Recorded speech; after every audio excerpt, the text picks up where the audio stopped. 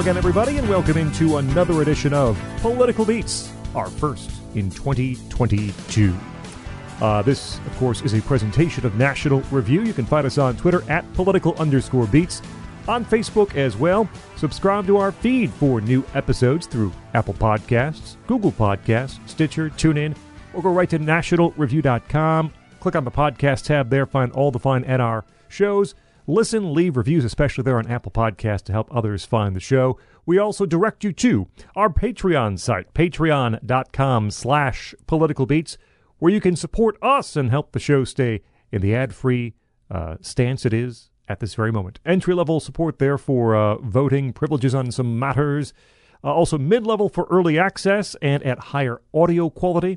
And upper-level best friend level for early access, higher audio quality. Monthly exclusive content shows, remastered episodes. Just put the Monkees episode back up after the death of Michael Nesmith.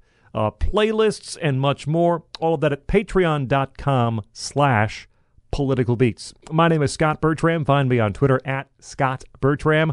My tag team partner standing by as always, Jeff Blair. Jeff, how are you? You ever get COVID, Scott? I have not had COVID, my friend. My wife had a breakthrough case, and I was not harmed. But I understand you've now lived through it.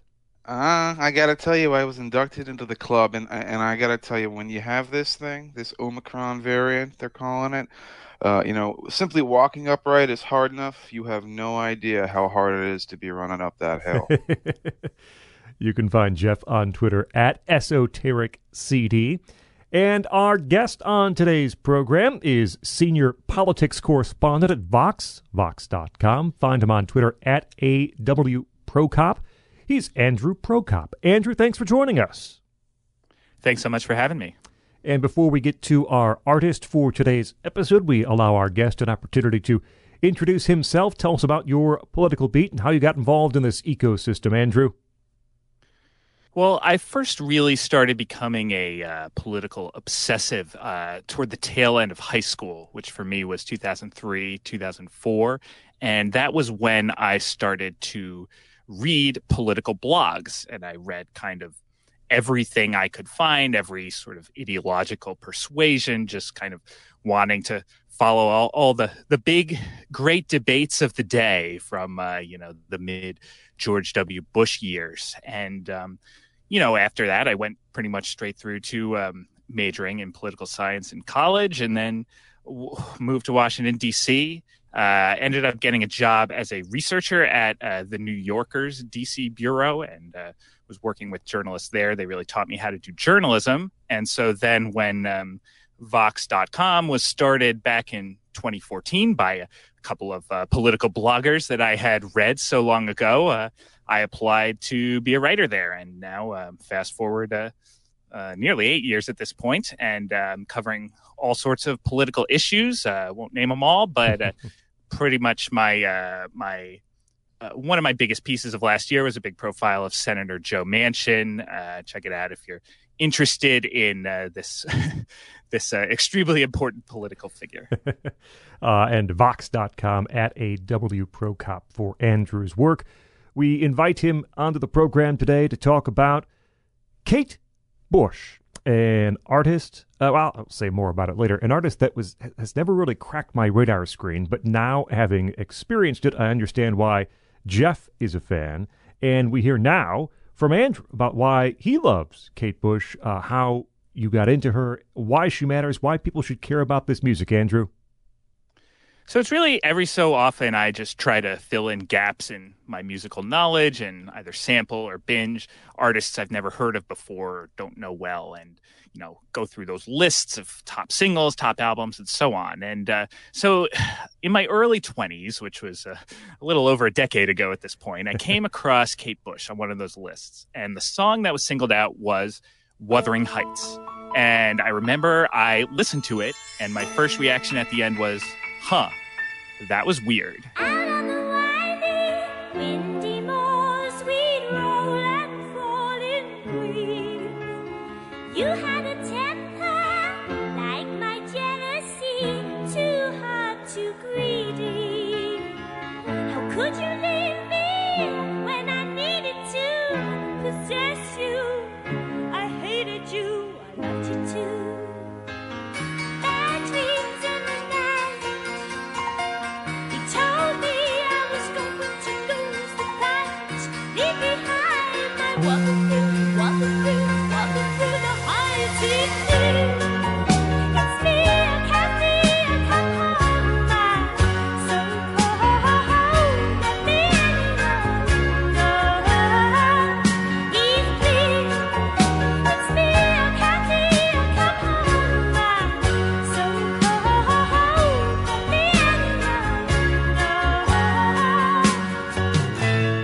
And then I kept going for some reason. And I remember listening to The Kick Inside and Never Forever, two of her early albums. And I kept thinking, do I like this? It's weird. It can be silly, but I'm intrigued. I like the sound.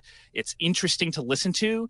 And it's then when I got into her 80s work, like The Dreaming, Hounds of Love, and The Sensual World, that it really clicked for me. I realized, okay, she's one of the greats. This stuff is really, really fantastic. And I think the reason that is, I mean, first of all, she contains multitudes. Like she's got the odd high voice singing style on her early albums, to the bizarre soundscapes of The Dreaming, to the like high pop mastery of Hounds of Love. But in all of these stylistic shifts, she has a strong and consistent level of, you know, musical inventiveness, thoughtfulness, and craft, really thinking through how every song should sound, different ways to play with sounds, different sound worlds to explore, different emotions to explore. You know, there are some Kate Bush songs that really have this immense grandeur and power to them. Others are prettier and more subtle. Others are just pure fun, and others are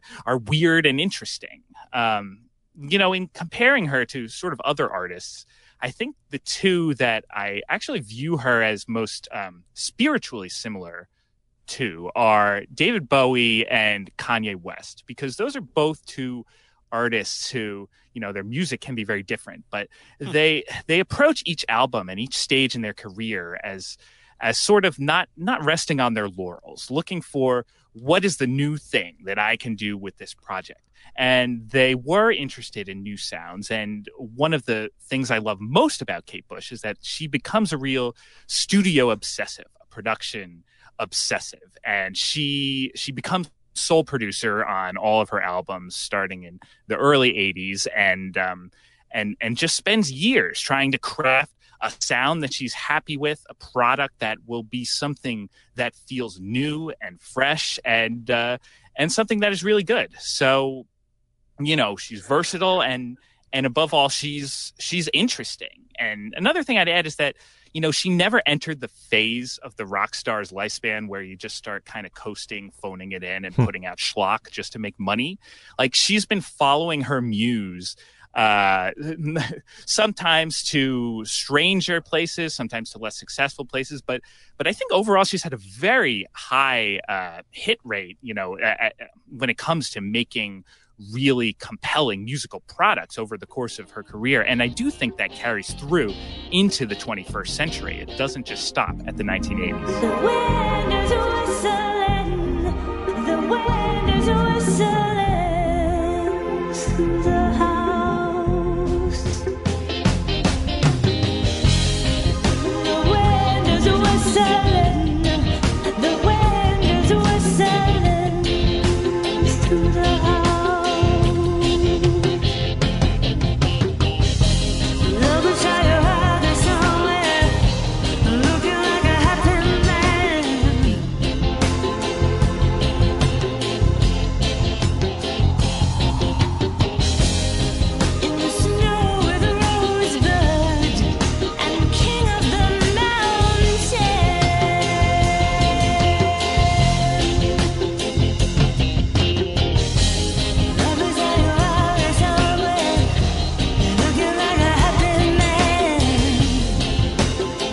I couldn't agree more with what Andrew says about how Kate Bush just sort of doesn't seem like she's coasting. Her most recent, I guess I call it a product, it's a really weird album. It's not like any of the rest of her work. And, you know, I'm not even sure if I'd call it an album. But even though I don't like it as much, I don't think of it as like, well, she's lost the plot here. I just think, well, that's an experiment that didn't quite work. That's the feeling you get about a woman whose entire life musically has basically been devoted to experimental art, and she's never been afraid to pursue that no matter where it takes her. The way I first found Kate Bush was actually through another guy who has similarly devoted his life to experimental art, although in the pop world, and that, of course, is Peter Gabriel. Now, of course, Peter Gabriel is going to be the way that I found Kate Bush. Anybody listening to this show knows that Genesis is my favorite band of all time, and that I love Peter Gabriel, and that I keep talking obsessively about how we need to do a Peter Gabriel solo episode. But, of course, one of his most famous hits is a song I've discussed on other episodes called Don't Give Up. And who is the person he's duetting with on that? It says FT Dot featuring Kate Bush. I got so back in 1987 or 8 or so. That's the first time I ever heard her. But it was just a name to me. Because how on earth else were you going to hear Kate Bush if you were an MTV kid? In America in the 1980s, she was it. That was it. That was the only way you ever heard her name. I never heard Running Up That Hill back in the 1980s or 90s. I never even heard Games Without Frontiers until I started buying Peter Gabriel albums, because that was maybe played in 1980 or 81, and it wasn't played afterwards. So you have a woman who basically flew under the radar. But the minute I discovered her, because I started reading about Gabriel, and then I started reading about this woman, Kate Bush, and the thing they always said about Bush is like, well, she's really weird. And there are some people, the British press in particular, would write about her. It's like, look at this silly lady. She's this crazy cat lady, essentially, even though back then she's 20, 22 when they're writing this about her, because of her obvious pretensions. And I finally said, forget it, and I went and I bought the only record that they had at the store, and it was the Hounds of Love. When I was a child, running in the night, afraid of what might be, hiding in the dark, hiding in the street, and the world was full of enemy. The hounds of love are haunting. I've always been the coward, and I don't know what's good for me. Oh, here I go. It's coming for me through the trees. Oh, help me, someone, help me, please. You take my shoes off and throw them in the lake, and I'll be 2 steps on the water. Soul. From now on, I was a Kate Bush fan. Took one listen to the second song on Hounds of Love, which is the title track, where she's just standing there screaming in rapture about being chased by love and running away from it, but then falling prey to it. This splendid joy, these pounding drums, and I couldn't believe this. I couldn't believe it. I had never heard this, that this again had been one of these great secrets, like The Color of Spring and Spirit of Eden by Talk Talk, that had just been kept away from me on the other side of the pond. And at that point, I bought Never Forever, bought The Dreamin', bought Sensual World. Kate Bush, super fan, and I've basically had everything she's put out since. Well, I mean, that was the thing. When I became a fan, it would have been something around the year 2000, 2002. So she hasn't really added that much to the discography since then. I'm just, in love with a person who embodies the soul of an artist, a soul of an art rocker, the soul of a person who does it their own way. When I think of her, I think of, the only person I can think of as a true progenitor in music is maybe someone like Scott Walker.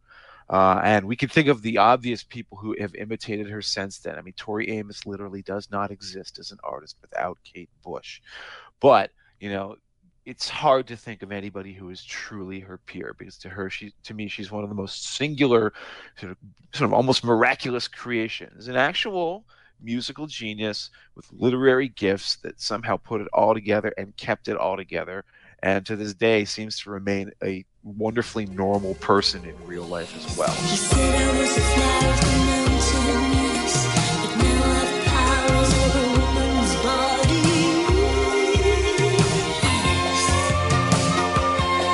Stepping out of the cage into the sensual world.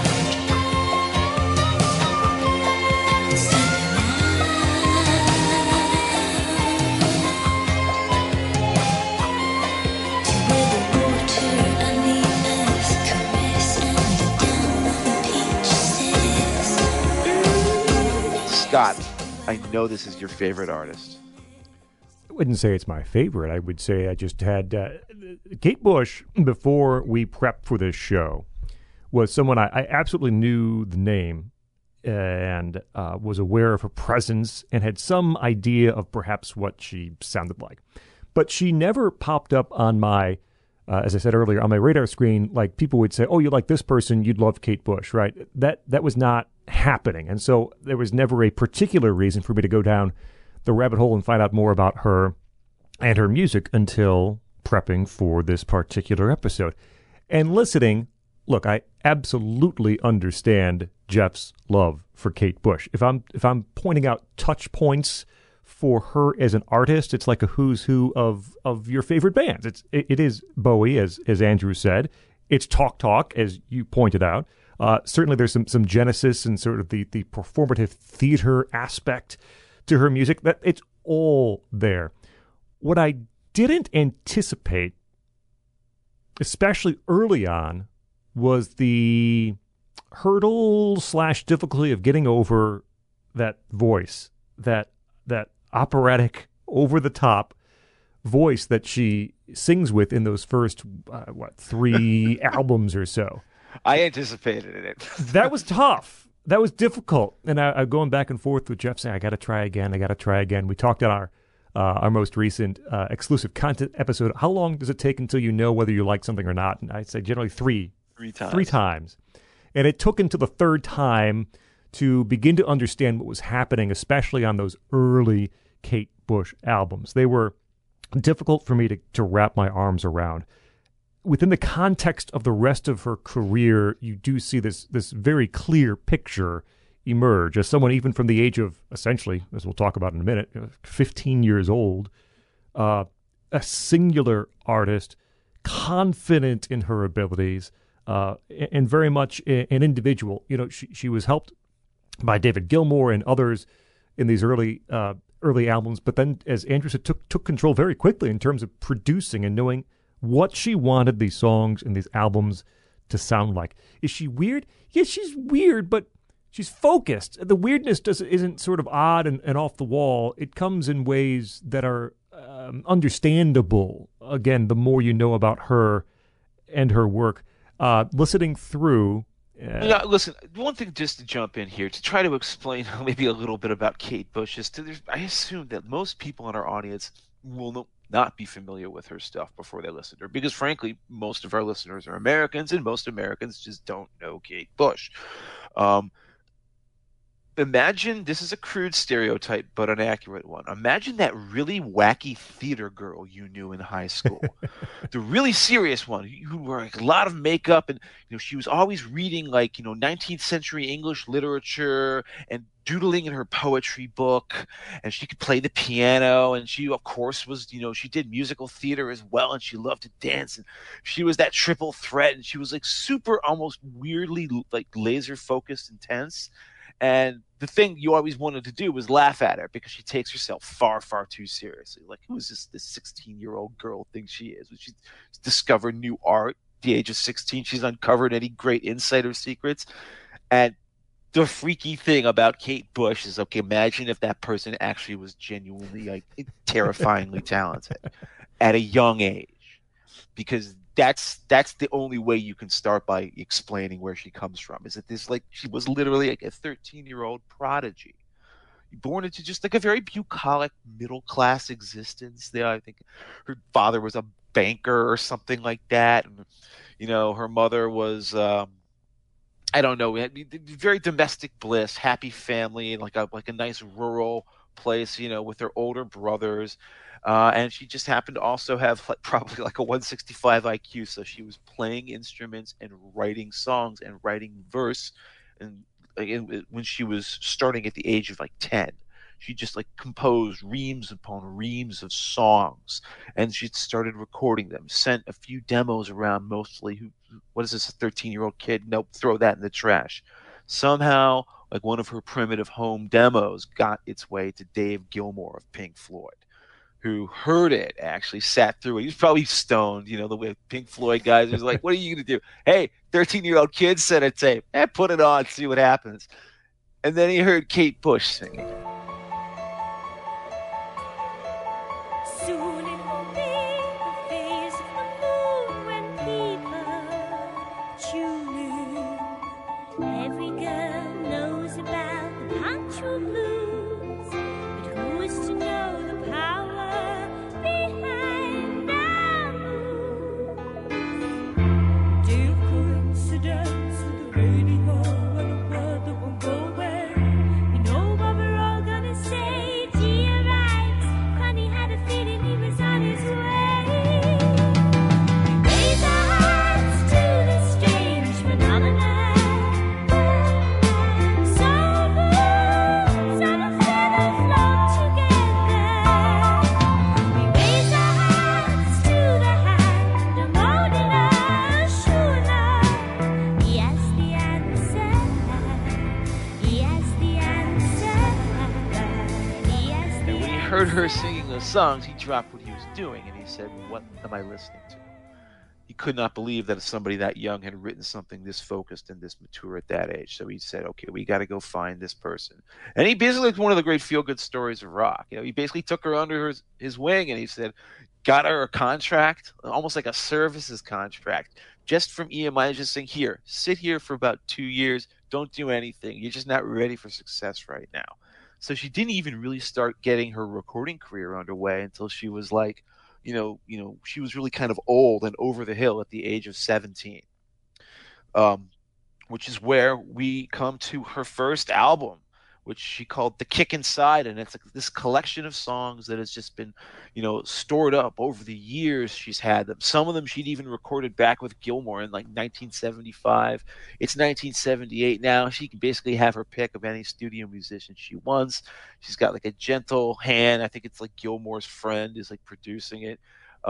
And she comes out with this very weird, very unique, and I think incredibly gifted debut album. Andrew, what are your thoughts on the one that, back then introduced the world to one of the weirdest talents they were ever going to meet?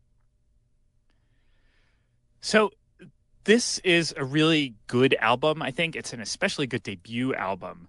The beginning of it kind of feels like you've entered into another world. Those first 4 tracks, especially, it's not like, it's not a totally alien, different world.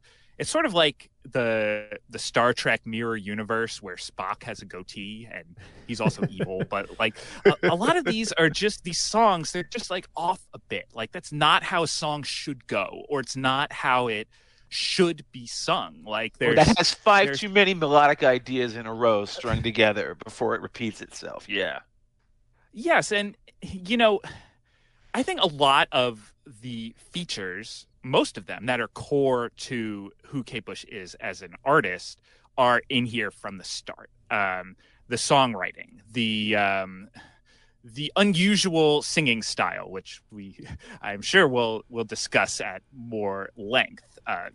Whether you think it's nails on a chalkboard or whether you think it's weird, like this is indisputably a case of a teenager inventing a way to sing that cannot be mistaken for anyone else singing. And, I personally am glad that she later branched out to other ways of singing. But I think it works very well for this album and as, a supplement to the overall oddness of this album. Lyrically, she's a strange, somewhat off-kilter, artsy, dreamy storyteller. Yeah. The songs are written by her for her voice. Every song on all of her albums was written by her, we'll say. And they're full of these loopy leaps up and down from very high places. They're like, reflections in a funhouse mirror of a typical melody. And they're showing off that, like, those odd sounds she makes on the high notes, especially those Scott said operatic. I would almost say like these choral vowel pronunciations, these aerial swoops that she does. I mean, the example, Yes. the example to me of that's so perfectly, and this is a song I practically worship because I think it was written specifically to showcase what she can do with her voice, is Kite on the first half of this album, where, the song is about like wanting to be a kite, almost like bobbing in the wind and sailing up and away from your troubles, right? So, Chris, what does arty girl Kate decide to do? Hey, let's make it a reggae song, right? That'll be natural for me. It should not work. Somehow that beat manages to work because it feels like it is a kite bobbing its way up and off the ground, and her voice goes like, in my belly, or she's got in the speak part, and then when she starts singing that chorus, I can't even hope to imitate this. The die, yi. She goes up to aerial heights and very swooping lows, and then back up, and she sounds exactly like a kite in the air. And it is basically a show. It's just she's showing off. This is bravado. She is showing you what she can do with that voice, and what she can do with it is so amazing.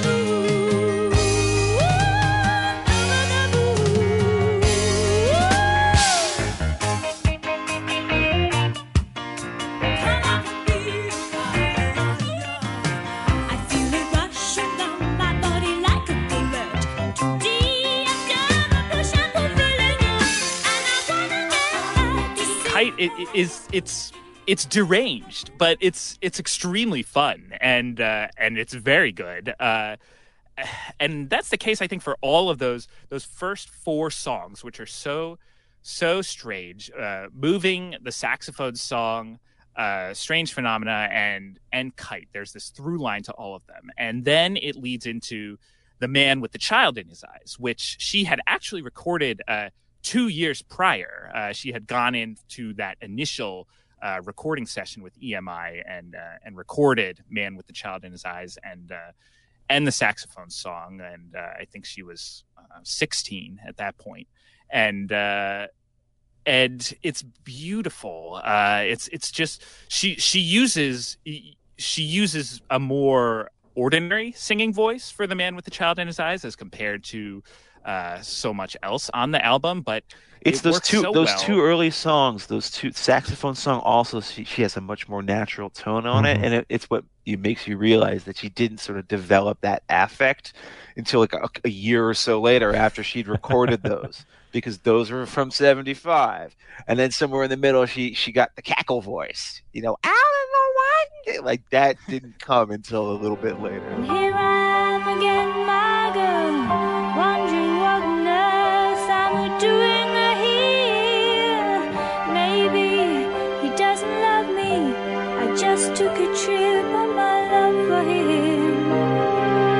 Ooh, he's here again, the man with the child in his eyes. Ooh, he's here again, the man with the child in his eyes.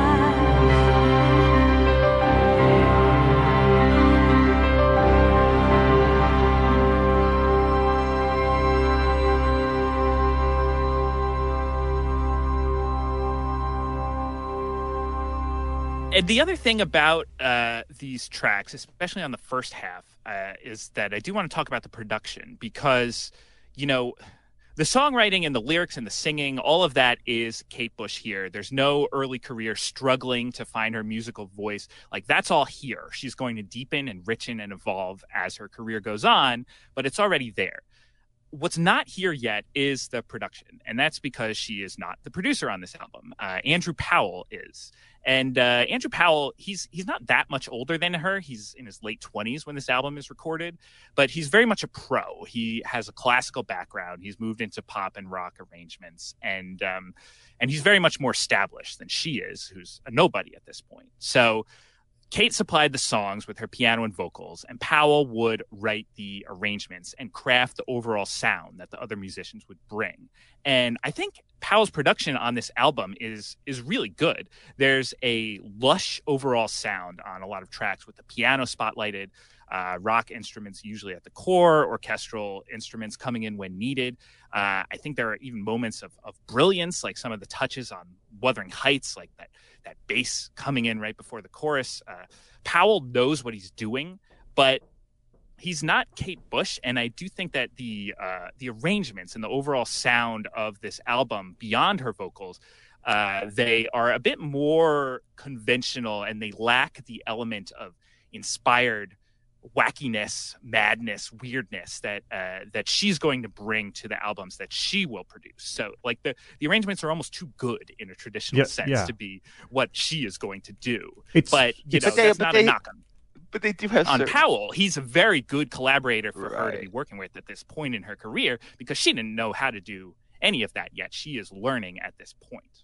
But they have a certain charm. Those arrangements, like they're at the ending of "Moving," it's my favorite part of the song. I love that song so much. This is a song, by the way, it's dedicated to her mime teacher, Lindsay Kemp, who was, by the way, David Bowie's mime teacher. All these little strands come together. But when she's singing the soul, and then it's almost like there's 17 little demonic Kate Bush elves coming in the background saying la la la la la la la with this incredibly elaborate backing vocal arrangement. And and Bush actually said, she's like, Powell, I want to produce my stuff, but he did let me get everything I wanted to get out vocally.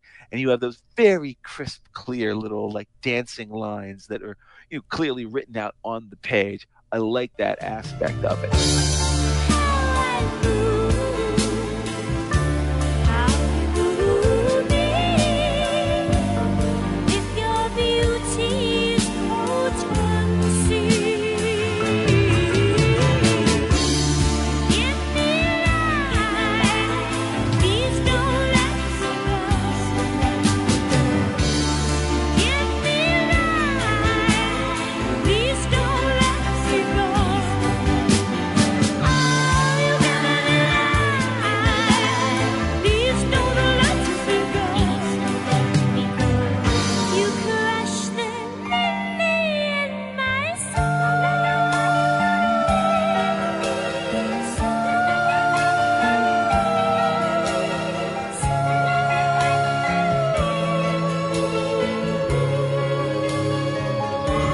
Scott, I would really be interested in hearing your take on this album as somebody who's just completely unfamiliar. Is this, first of all, did you start at here? Did you start at square one? Yes. So what did this felt like, getting hit by a bowling ball or something? I was uncomfortable with a lot of it because I should like it. It's good, right? It's Kate Bush, and I wasn't quite understanding what was happening. Part of that actually probably is not blamed on, but due to production, because to Andrew's point, this album is produced like it's a late 70s singer-songwriter. The lines are very clean, instruments are clean. We just did Warren Zevon, right? You could kind of swap the production of the two albums. It would sound alike. It would sound very... I was about to say, it has a nice Carole King kind of background feel to it. You're right. And she's not that artist, right? She did the best she could with that situation. She would eventually take over production herself. She did do everything vocally she wanted, but musically, it doesn't quite fit, I think, what she would want to have in her head if she were in charge. The beginning of this album, I think, is far superior to the back half of the album. You guys talked about a lot of those early songs. The one I'll point to being something that grabbed me early on is the saxophone song, and part of that probably is because it is in the slightly lower register. It's not in that big voice she was using for so much of this album. And it's just this this song about being in a club alone, a club listening to the saxophone, and not a player necessarily, but the instrument itself is what she loves and how it makes her feel. And the funny thing for me here is we hear the saxophone playing, and I got to tell you, it's not great, right? This is not some sort of tour de force saxophone solo. It's kind of bleating and just sort of blurting and unconventional. So what does this say about Kate Bush that's or at least Kate Bush, the character in the song, that this is the kind of saxophone she likes? I think very early. It says it's entirely intentional because Right. she returned to this exact theme a couple albums later with violin, where she took the violin and instead of making it sound like a violin, she made it sound like a punk instrument and made it sound this just giant squall of nasty atonal noise. Well, she wrote this song because she says, I like saxophones. I think they're sexy as a concept. And so I wrote this song about them. And then, I think that bleeding sound is entirely intentional. Yeah, I think absolutely. Never see that you had all of me. You'll never see the poetry you stared at me. Of all the stars I've seen that shine so brightly, never known or felt in myself so rightly. It's in me, it's in me, and you know it's for you. Tuning in on your saxophone.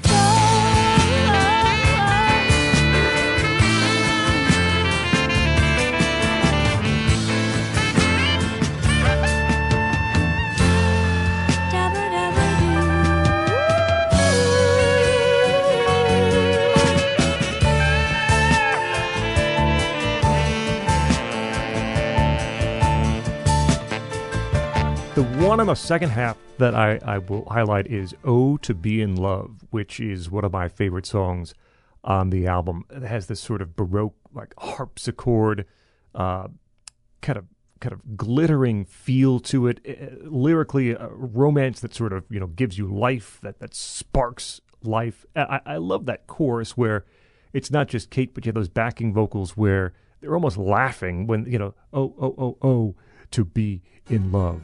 And Never Get Out Again is the follow-up. That is really one of the fine moments on this debut album, I think.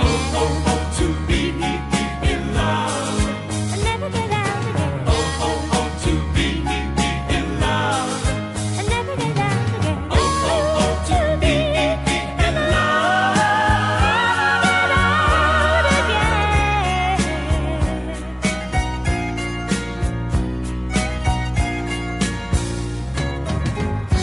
All the colors look brighter now. Everything they say seems to sound new. Slipping into tomorrow too quick. Yesterday always too good to forget. Stop the swing of the pendulum. Let us move. I think the first half of the album is perfect. Everything from Moving to that song that ends the first half is flawless. There isn't a weak song on it. The problem is, and I think Scott might have mentioned this earlier, is that the second half is largely unmemorable. Them Heavy People is a fascinating song. Another one set to a reggae beat because she just can't help herself. Which is about, of all things, reading, heavy philosophers and moral thinkers like Christ and Gurdjieff. Gurdjieff was this guy who was the brief fascination of a whole host of post-punk people on the English art rock scene at that time, like Robert Fripp and Peter Gabriel and whatnot. And so here's Kate Bush's song about reading Gurdjieff. It's a little bit silly, but it has a nice little beat to it. The rest of that stuff, even the title track, isn't memorable musically in a way that so much of the rest of her music is going to be. The Kick Inside, the title track, is a dark ass piece of music. I give her credit for Moxie. She'll never It's laugh. the prettiest, nicest sounding song about incest between siblings leading to a pregnancy and abortion and suicide I'd ever written. Yes. Yes, boy, you did a better job of summarizing the plot of that one than I ever could. And of course, this isn't actually like a new concept. This is an old murder ballad, a child ballad from like I'd say like 17th, 18th century England, called Lesbian, I believe was the original name, like a Scottish ballad, and that's where she took the original subject matter and she just recast it. And the kick inside that she's referring to is the kick of her own fetus, her incest baby that is going to die with her as she commits suicide. She's singing from the point of view of that narrator. Wow, that's a topic. I have to say, I salute that. Your sister, I was born. You must lose me like an arrow shot into the killer's store.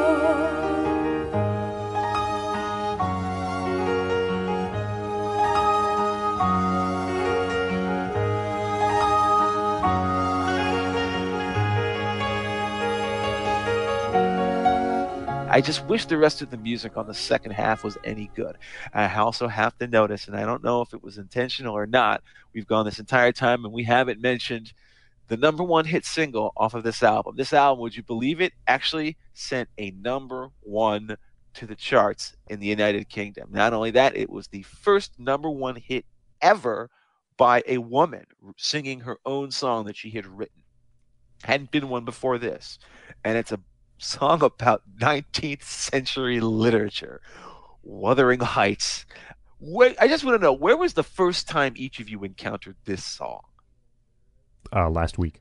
You? Oh, okay. Well, then your head exploded. How about you, Andrew? Well, I mentioned it was the first Kate Bush song that I sampled because I saw it on some list of top singles somewhere, and I thought it was very strange. But it grew on me. Obviously, I won't forgive anyone for thinking the first time they hear her saying like "out on the windy moors" in that almost cackly voice, it sounds like a witch. You're like, "What is this? Is this a joke? Is this an imposture?" It's almost like it's daring you to not listen, and then in a very clever way, maybe that's how it gets your attention, because then it goes through the story in it does like a magnificent way of summarizing the emotional core of Wuthering Heights in two verses, and somehow takes a great verse and then sends it into this pre-chorus, this Wuthering Heights, and before you know it, you're singing along to a song whose chorus begins with the words Heathcliff. I just don't understand how she got away with writing a song about an Emily Bronte book and took it to number one. And I think that it's the sincerity that somehow gets it across. Well, and some important background here is that EMI did not want this to be the single. They wanted James and the Cold Gun to be the single. And Kate Bush begged them to make Wuthering Heights the single. She really, really fought for it. And there is a story in it's a book called Under the Ivy by Graham Thompson. Really good biography of Kate Bush.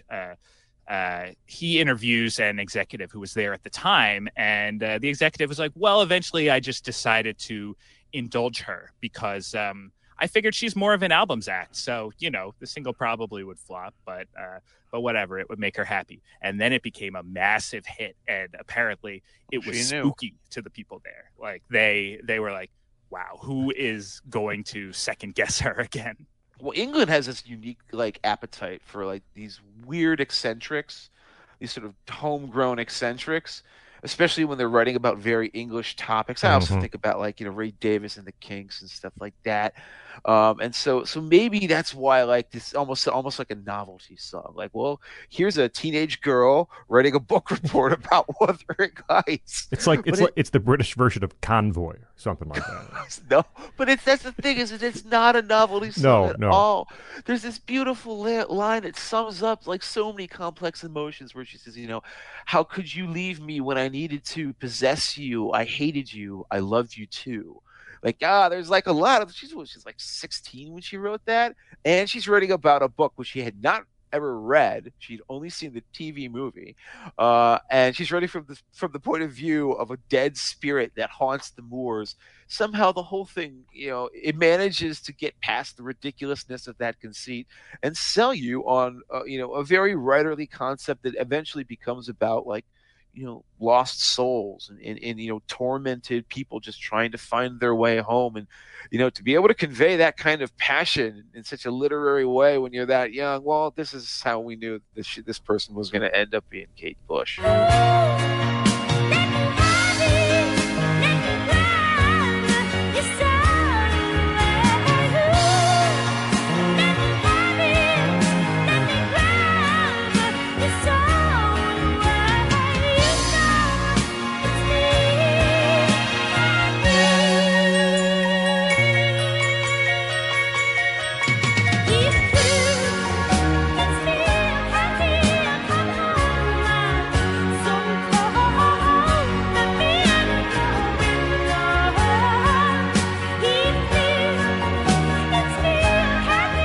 This brings us to, I guess everybody sort of universally agrees, is the big disappointment in Kate Bush's catalog, the rushed second follow-up album called Lionheart.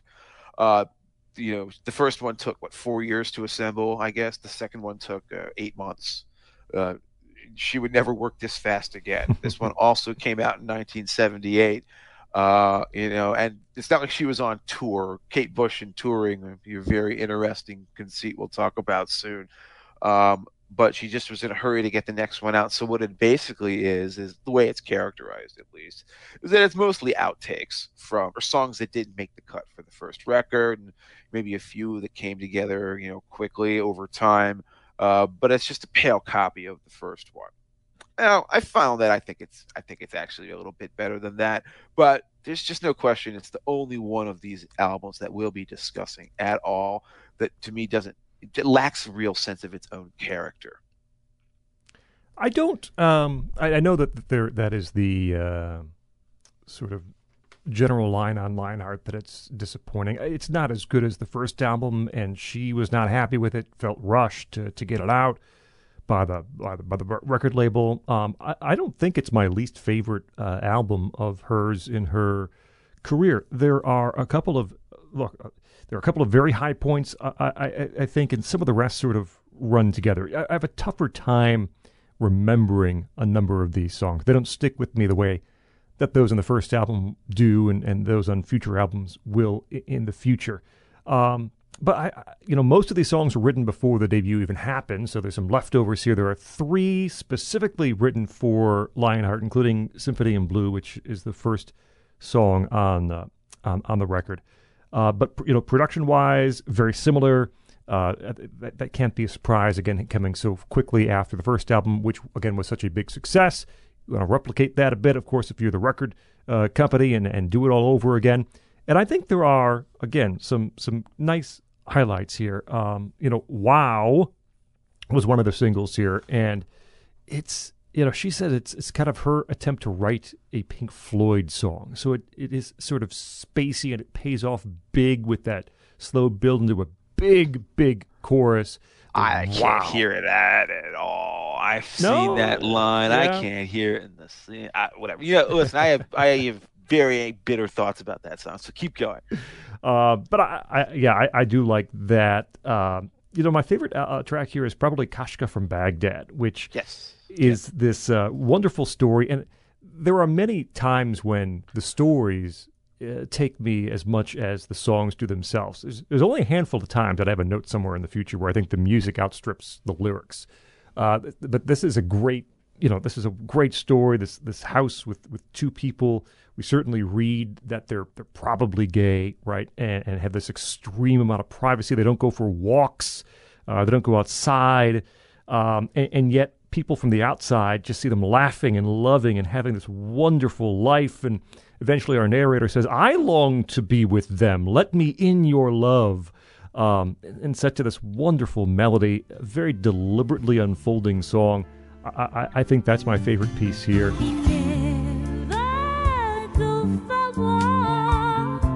Maybe it's because the moon's not bright enough. There's light enough, you see.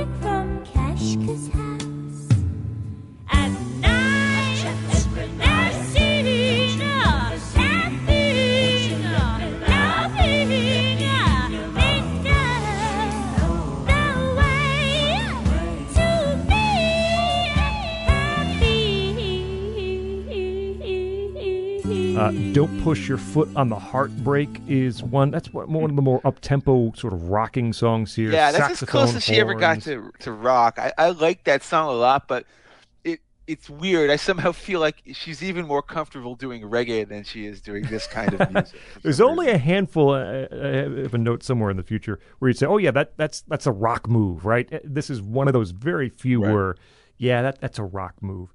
But there are a lot of places I think that just sort of, that just sort of exist. It's something like Full House. Is fine. Coffee, Home Ground is, there's some vocal acrobatics there, especially the final third there where she's really working things out. But on the whole, as I said, it's not my least favorite album of her career, but I certainly understand the disappointment from the first album. But I think the highlights here are still pretty strong. I'll summarize quickly just to tag on to what Scott says. I think that, you've got to think a lot of these songs in the way you think of them as like theatrical pieces. They're sketches. And I think the problem with a lot of them is that they're somewhat inert sketches. One of the things about Kate Bush you have to understand is she doesn't always write autobiographically. Later on, there are times when you're going to be very tempted to think, oh, that's clearly her talking about herself. Now, the secret with her is that oftentimes she really is, but she usually filters it through some conceit, some sort of maybe an imaginative conceit that gives her third-party distance, enough to sort of find the emotionally honest way of entering into any scenario to say the things she wants to say. Now, when she's young like this, a lot of it just ends up feeling stagey. So like Coffee Home Ground is, kind of a nice idea. It has that very with a Lottie Lenya kind of a cabaret Weimar kind of a stomp to it. But at the end of the day, it just feels like sort of creativity for creativity's sake. Some of the ones that hit on themes that will end up resonating a lot more with her is something like In Search of Peter Pan. You seem to notice that she keeps coming back to one topic in particular, which is the role of men, and whether they're young boys or they're adults, whether they're fathers or sons or brothers. The role of men in her life seems to be a subject that she finds fascinating. And she's going to be finding this very fascinating in an even greater way as she moves on throughout her career. But I hate Wow so much. That song insults my intelligence. That song is the source of every negative stereotype people have ever had about Kate Bush. It's like, oh, here's this loopy chick with the big bold eyes going, wow, wow, wow.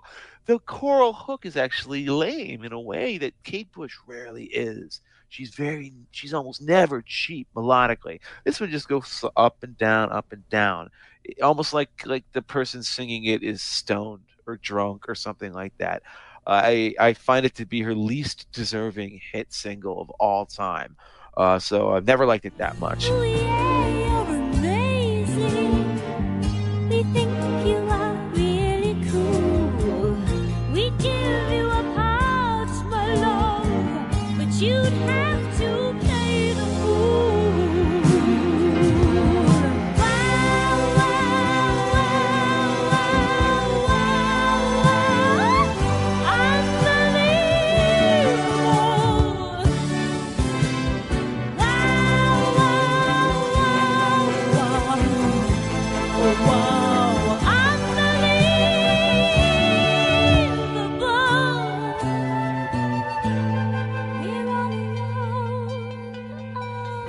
Other than that, I'll say Hammer Horror is hugely underrated. That's a good one too. Yeah. Should have been the hit single from this album. And Andrew, take it away. I do think it's her weakest album. I think that's mainly because we get less of Weird Kate and more of twee Kate. There's a lot of goofiness. There's a lot of just kind of treacliness. Yeah. England, in the My warm Lionheart. in the warm I room can't means that stand for those me. recorders. Yeah. Oh yeah, that's another one too. A lot of these songs are just a little forgettable to me, but I will call out as ones I really enjoy some of the ones that have already been mentioned. Cash Cab from Baghdad, in addition to what Scott said, the instrumentation is really distinct and interesting. If you look at the credits, there is her older brother, Patty Bush. She has two older brothers, Jay, who is a poet, and we'll meet him later, and Patty Bush, who is on almost every Kate Bush album playing. If you line up the list of all of the instruments he plays, it would be a very long list because he has an interest in exotic or foreign instruments. So he's here credited as playing the strumento di porco, the mandocello, and the pan flute in Kashka from Baghdad. But it lends a very distinct sound profile to this song. I think some of the most blatantly ridiculous on the album actually work the best, like Don't Put Your Foot on the Heartbreak. It's a lot of fun. I love how it revs up with that electric guitar into this chorus with her singing like a maniac, and how she yells the last time around, "Come on!" that third time, and she's yelling it, the third time, but somehow she makes it 10 times more deranged than the previous time she did. Don't put your blues where your shoes should be. Don't push your foot on the heartbreak. Oh, come on, you gotta use your power. You know what it's like, and you don't want to go. Just slowly. Don't put your blues where your shoes should be. Don't push your foot on the heartbreak.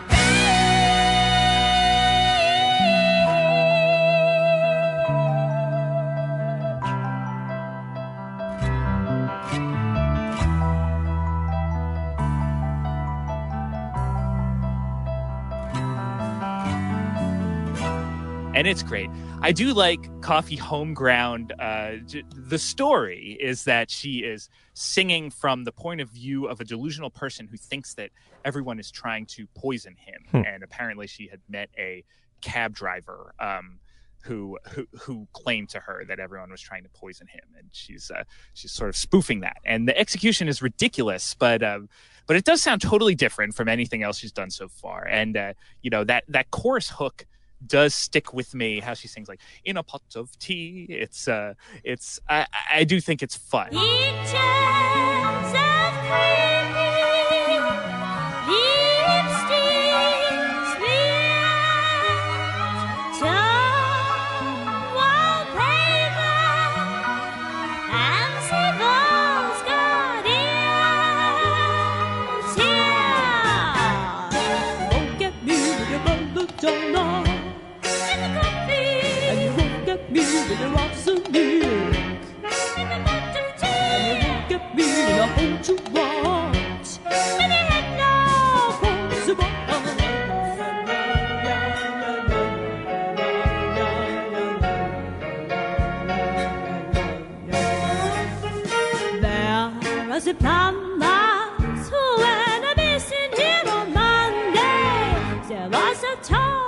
But yeah, on this album, I think overall, I'm glad that she shifted to a bit of a different mode, starting with her next album. Well, actually, what she did after this was instead she finally got her touring band together and went out on the first Kate Bush tour. And then she promptly declared that it would be the last Kate Bush tour. Yes, prior to, I guess, actually, 2014 was not that long ago. She shocked the world by coming out of retirement. But up until that point, Kate Bush had gone on tour exactly once in her life. And you can already imagine why she would be the kind of person who'd only ever want to go on tour once. Because she didn't want to play like in a rock band playing rock songs. No, that's not Kate Bush. She wanted a dance show, a dance spectacular. She wanted to be able to be, she actually pioneered, like wireless mics, the kind that Peter Gabriel would kind of become synonymous with in a later era. She was the one who first started testing this technology out because she didn't want to be anchored to a stand or have to sit at a piano. She wanted to do her like famous wavy dance, which is, I can't believe it. There's so many aspects to Kate Bush as an artist we haven't discussed. Dance. Her visual presentation was a huge part of her success and her way of standing out in, her music videos at a very early age from Wuthering Heights onwards. And you see it showing up in these stunning music videos she does all throughout her career. She just felt like, this is just as equally valid a way to express what the meanings of these songs were and get them across. So what did this show do? It was like a 3-act spectacular. It was almost as much theatrical as it was musical. There were poetry readings in between songs, and this sounds like a recipe for disaster. But as a matter of fact, apparently it just got rapturous reviews, and everybody loved it. They did recordings of it. I've heard them. I guess it's kind of like you had to be there. You have to be there visually to see it. But yes, the videos are online if anyone's interested. You can watch. But it's not a rock concert. It's a theatrical presentation.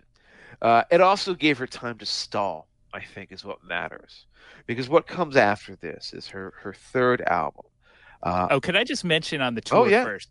Just a great historical tidbit is that after The Kick Inside, she was offered the opportunity to open for Fleetwood Mac on the closing leg of the Rumors tour. Wow. And she said no because, and I think that was a good move because I don't know how she would have been received there, honestly. But imagine a bunch of people coming out there to hear Dreams and then they're presented with Kite.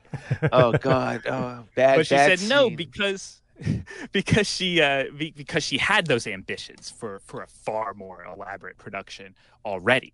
And then as far as why she didn't tour again, apparently there was no deliberate decision, no announcement where she said, I'm never going to have a concert again. She thought that she would probably do 2 more albums and then do another tour, but it just kind of kept not happening for what turned out to be 35 years. And I guess another thing that's worth pointing out here is that you see her taking more and more control over her career. Kate Bush is still kind of a weird arty nobody, freak #1 hit, right? Second album didn't do that well, but she's going to just say, no, I'm not going on tour. Why? Because that's just not how I roll. Sorry. And she got away with it. I don't know how she managed to. I think some people sort of resented her as being EMI's golden girl. They treat her like she's a little princess and she can't do any wrong. It definitely was like something that was spoken or muttered about in the music press at the time. But I think maybe EMI realized that they had something truly special on their hands, because what happens next is, I think what happens next is that Kate Bush meets a person who's going to end up becoming a lifelong acquaintance and influence, and that's Peter Gabriel. And the way they meet is on the sessions for Peter Gabriel 3, an album we've mentioned probably 30 times already on this show without doing a Peter Gabriel episode.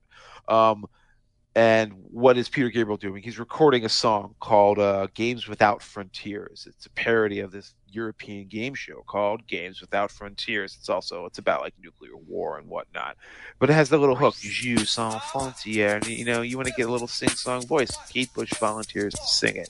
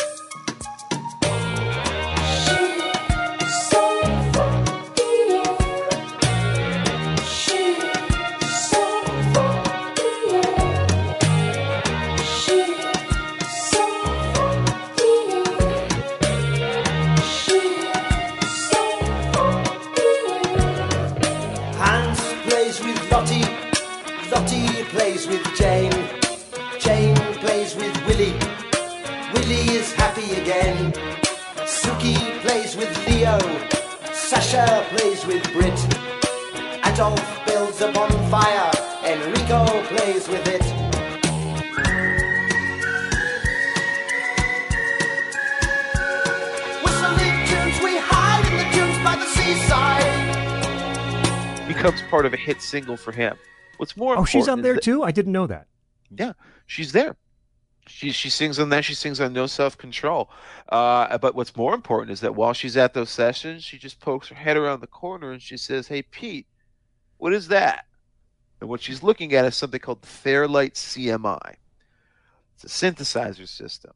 And it is the system that is going to fundamentally and forever alter the way Kate Bush makes music, and maybe not just the sound of her music, but the style of her music, the ethos behind her music. It is basically something that permits her to be a one-man band over time as she learns to master it, if she so desires, to set up anything and to conceptualize anything, to routine it at home alone with nobody else to bother her and no time limits and no studio heads looking in. Now, some of that is in the future, but you can hear the effects of this change on her sound immediately with Never Forever, her 1980 album. This is where she steps into a different world. There is a true break, a jump. It's not a giant leap, but it is a noticeable leap. From the end of Lionheart to the beginning, as Babushka fades in on Never Forever, Kate Bush has taken a leap forward. So I'm in love. Oh, I'm in love. Oh, I'm in love with each inch.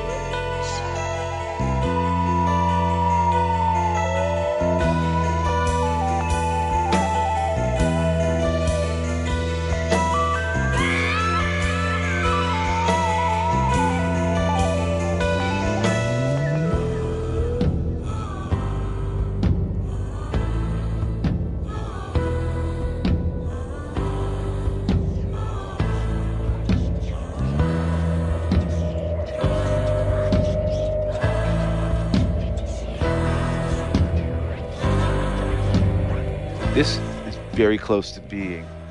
Oh God, it was so. I won't reveal my final picks, but this came so close to being one of my picks for her top two at the end.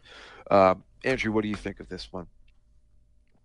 This is the album where she really starts focusing on not just the songwriting and the singing, but in creating unique sound worlds for each song. So Andrew Powell is gone. She is lead producer. The engineer for Lionheart, John Kelly, is also listed as producer, and that will be the last time anyone not named Kate Bush will be a producer on the Kate Bush album. But she's clearly in the driver's seat here.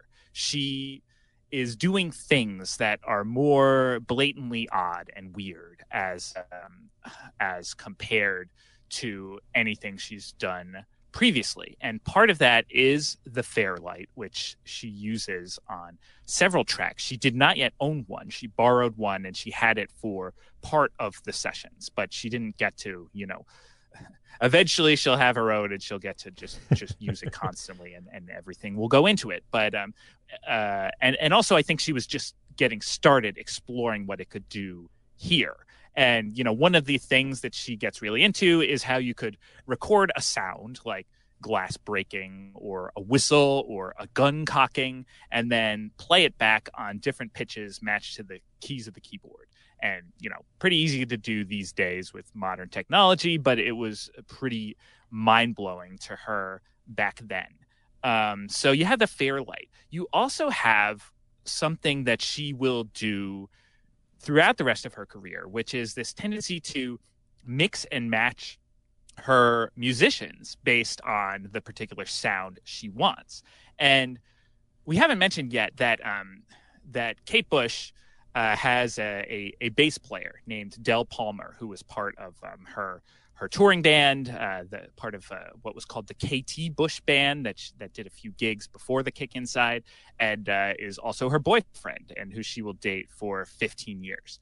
And so Del Palmer plays bass on several tracks on this album, but on certain others, apparently Kate Bush tried using him, decided she didn't like what he was doing, and decided to get a different bass player instead. Like, basically, she fired her boyfriend from the song for the sake of making better music. And luckily, everyone here is a professional, and they're going to actually keep working together long after their relationship ends. But the point here is that, she's really interested in what every musician on this album is doing. And she's Brian Wilsoning, in other words. Yes, exactly. And so, when it comes to specific tracks, I do think this album takes you on a real journey from the beginning, which is kind of, the beginning is still in the realm of, I guess, the oddball. Babushka is it has that great transition into the chorus, "Shout it out, I'm all yours." That's so effective, and there are a lot of interesting sounds going on in the texture in the background if you're listening with headphones. But it is the Pina Colada song. At the end of the day, it's the sad version of the Pina Colada song, where the lovers who are cheating on one another via the personal ads end up, finding out they were cheating on one another with one another. It's a concept that shouldn't work, but it gets by on I guess, just daring alone, in my opinion. She wanted to test her husband. She knew exactly what to do. A pseudonym to fool him. She couldn't have made a worse move. She sent him scented letters, and he received them with a strange delight. Just like his wife, but how she was before the tears, and how she was before the years flew by, and how she was when she was beautiful. She sang the letter on, babushka, babushka, babushka, yeah, yeah. On, babushka, babushka, babushka, yeah, yeah.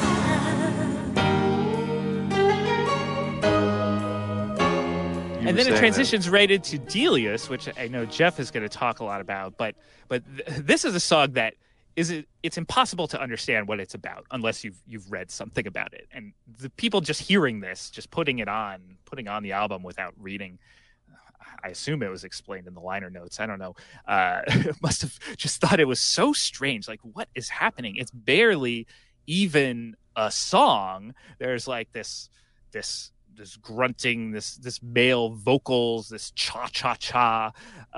It's so strange, and it's also quite funny when you learn what it is about, which is a composer who is plagued with syphilis, who needs assistance to actually do his work, and based again on something she had seen on TV. And if you listen closely to what she is singing in this Latin-sounding style, she's singing Deus, God. She's singing Genius, and she's also singing syphilis, like in that he has syphilis, which I didn't know till I read the actual lyrics. Yeah, it's very funny, but. Let me put it over to Jeff, because I know you have a lot to say about that song in particular.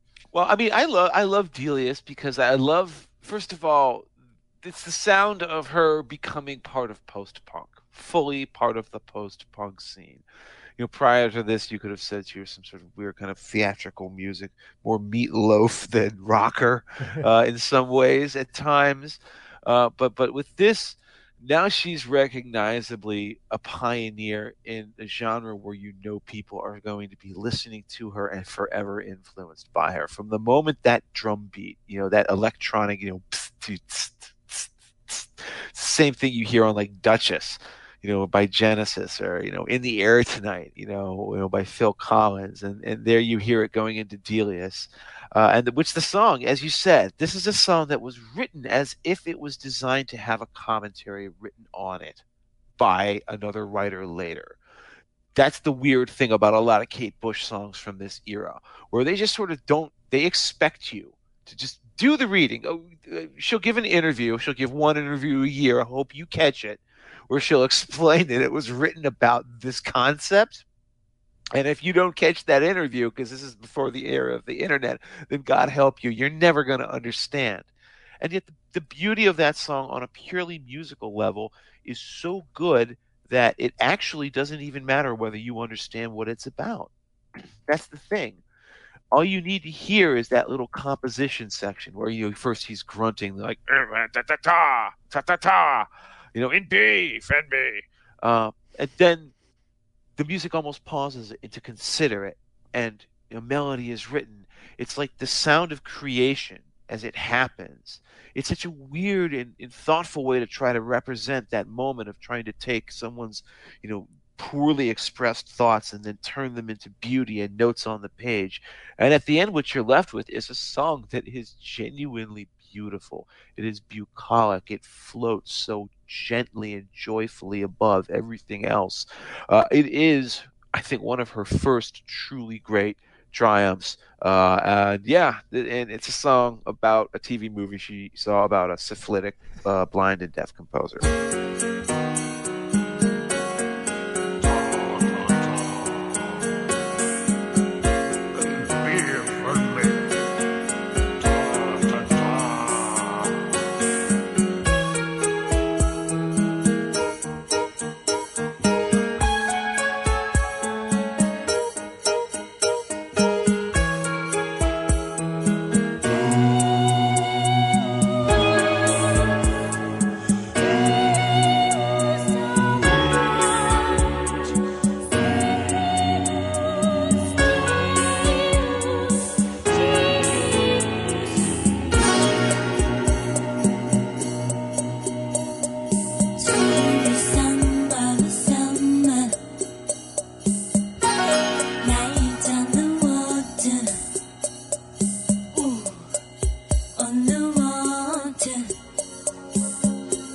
This is probably the album that grew on me most over the span of prepping for the show. I had at first sort of lumped it into that initial duo of albums, and clearly upon frequent listenings, it's different. And Fairlight's a big part of that. The ability not just to compose on piano, but to also use the Fairlight. It sort of freed her imagination even further, if you can imagine that.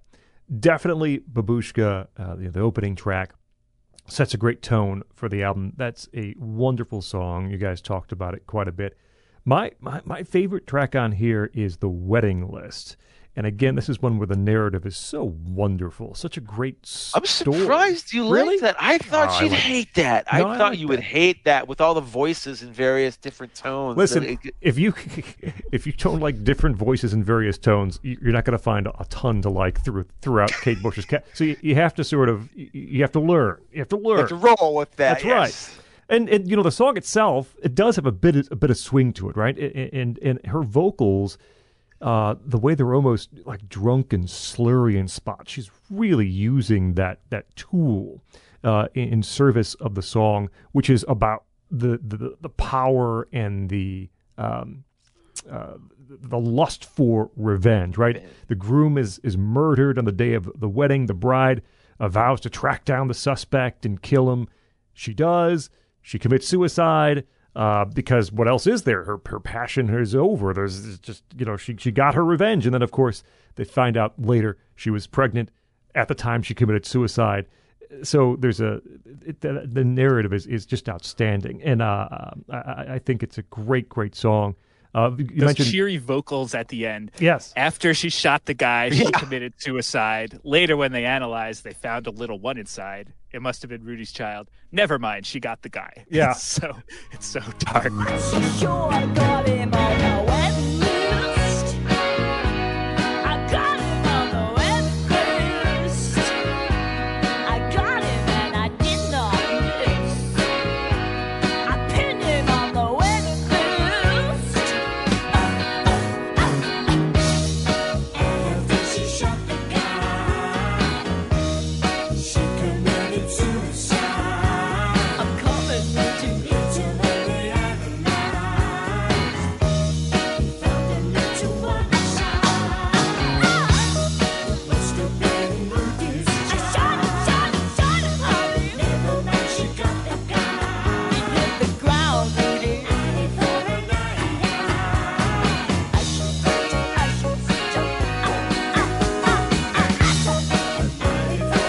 I have to say, this album is grown on me so much. I might even be talking myself out of my rankings at the end because I think about it, and I used to say that I didn't like either of the two hit singles at the end of this album. Well, hit singles in Britain, not in America. You haven't heard of these songs in America.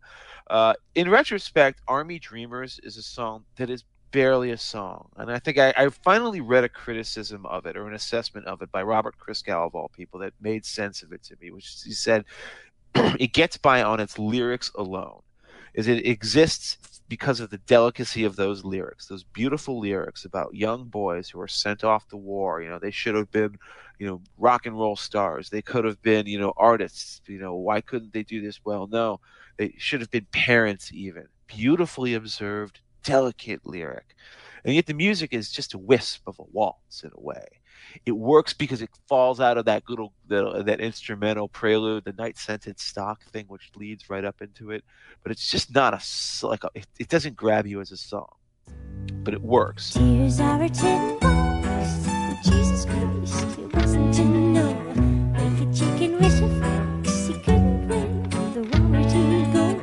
Give the kid the big of fix and give him all his strips and ribbons. Now he's sitting in his home. He reaches well, have buttons and bows. Pretty good should have been a rock star. But he didn't have the money for a guitar. Should have been a politician. But he never had a proper education. Should have been a father. But he never even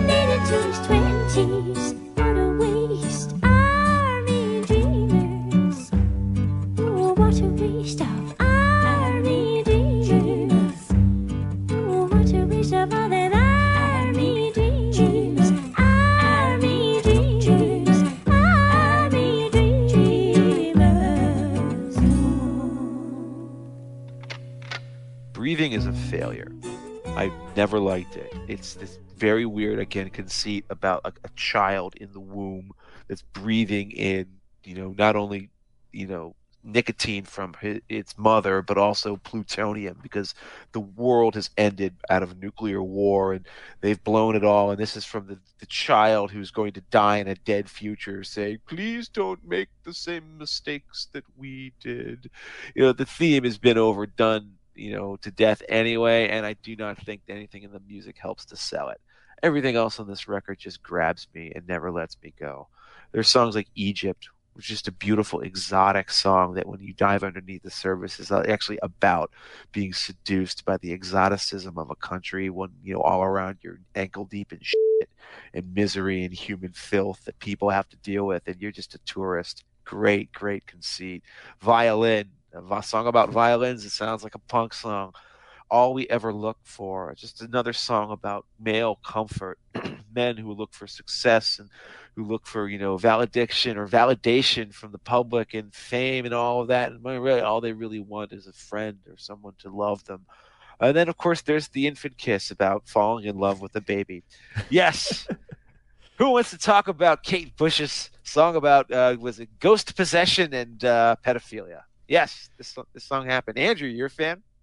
Well, this is based on a classic Henry James story, The Turn of the Screw, except it's not based on that story. It's based on the film adaptation of that story called The Innocents, which was released in 1961, starring Deborah Kerr. And that is like a creepy little horror movie. The conceit of the movie is that Deborah Kerr, who is a governess for these two children, not actually a baby, but she believes that the children are being possessed by ghosts of the dead sexually licentious servants of the house.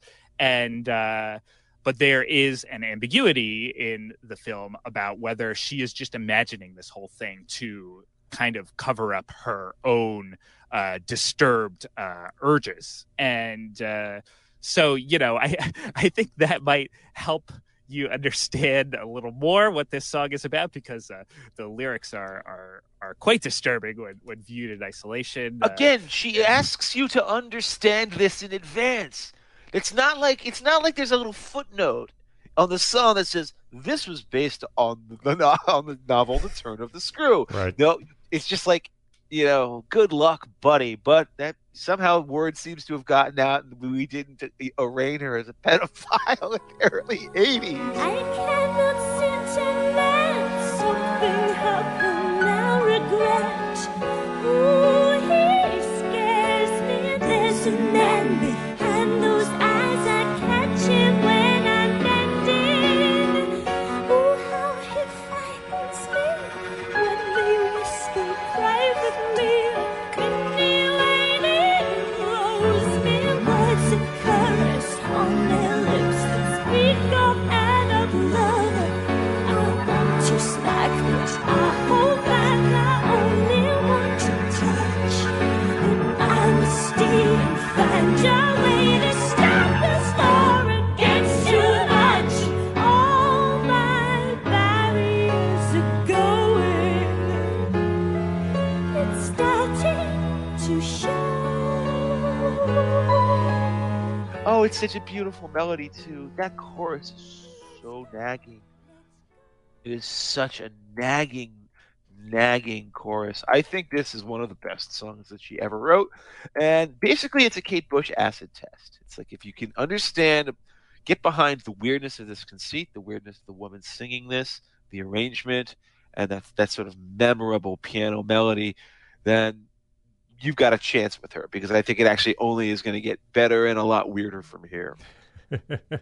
Scott, any thoughts? The only other, note, I do like Army Dreamers, which you mentioned earlier, and Violin, which had been alluded to or mentioned on a context of a previous album. I do, it's just bouncing off the wall craziness. Again, it's about as close to a rock song as you will find in the catalog. But great delivery, great music. That is also a highlight of Never Forever. Well, then I think Paganini up on the chimney. Yeah, Paganini, exactly. Well, you know what, Scott? While I got you on the line here, my friend, why don't you now tell us about your favorite Kate Bush album of all?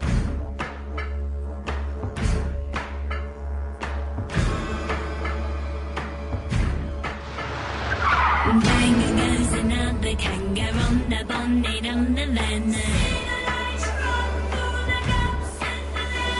Many an aborigines mistaken for a tree, till you near him on the motorway, the tree begins to breathe.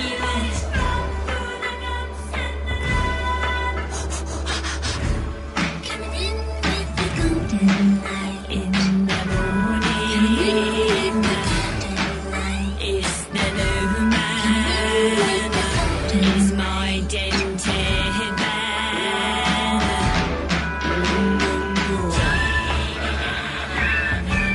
Yeah, it's The Dreaming, and it's not, and it won't make my final two. And I tried so hard, and you know, this is, I know, a favorite of Jeff's, and it's admittedly odd, right? It's admittedly I want to say uncommercial, but it's an artist's album. It's exactly what she wanted to do.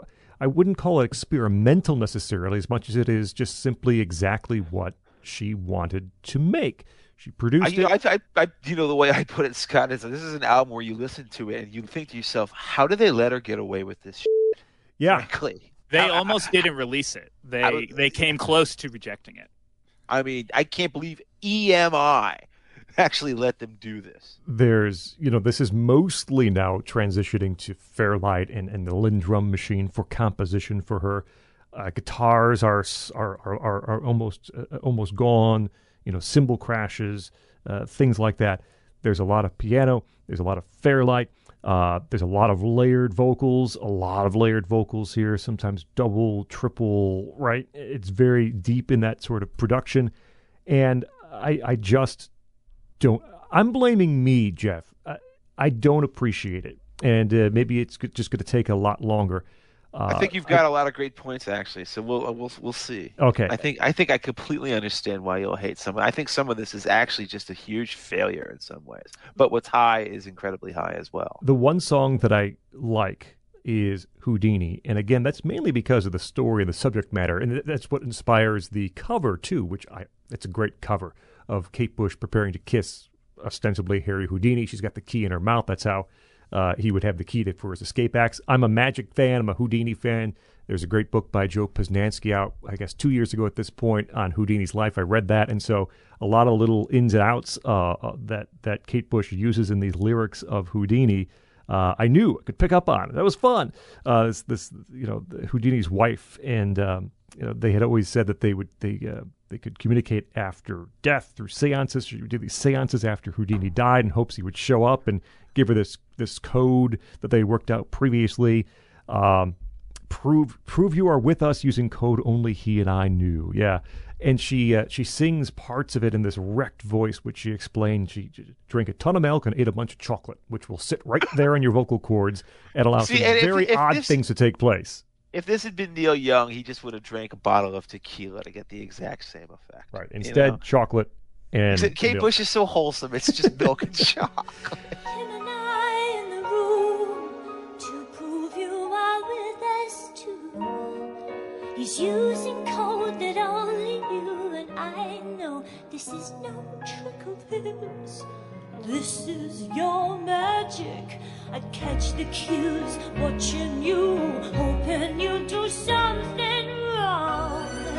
Everybody thinks you'll never make it, but every time you escape, Roosevelt believe not even eternity can hold you dear. Through the glass, white water she breathes, bound and drowned and painted than you've ever been. When you're alive, the only thing in my mind, we pull you from the water. The other one I'll mention just very quickly is Leave It Open. It's a very dark, brooding number. And this is where, Hugh Padgham figures in here, who produced Peter Gabriel stuff and helped Phil Collins with this gated drum sound. There's a lot of this big, huge gated drum sound on The Dreaming on the next album, too. So Leave It Open, I think, is all right. The rest of it, man, I had a really, really tough time. and maybe Jeff can be the Kate Bush whisperer, and by taking what I said previously can tell me exactly why I don't like what I don't like. No, I actually think there's a lot of good reasons that you don't like what you don't like, and it's not just because you have bad taste, and that's why you don't like what you don't like. This is a huge curveball. It's not even a smooth transition from Never Forever. There's a lot of things that are going on here that sort of need to be explained. The most important one is now she's finally a completely free actor. She has no producers. She doesn't even have an engineer. She's got herself, her brothers. She's got Del Palmer, and that's about, and any friends who happen to come over at the time.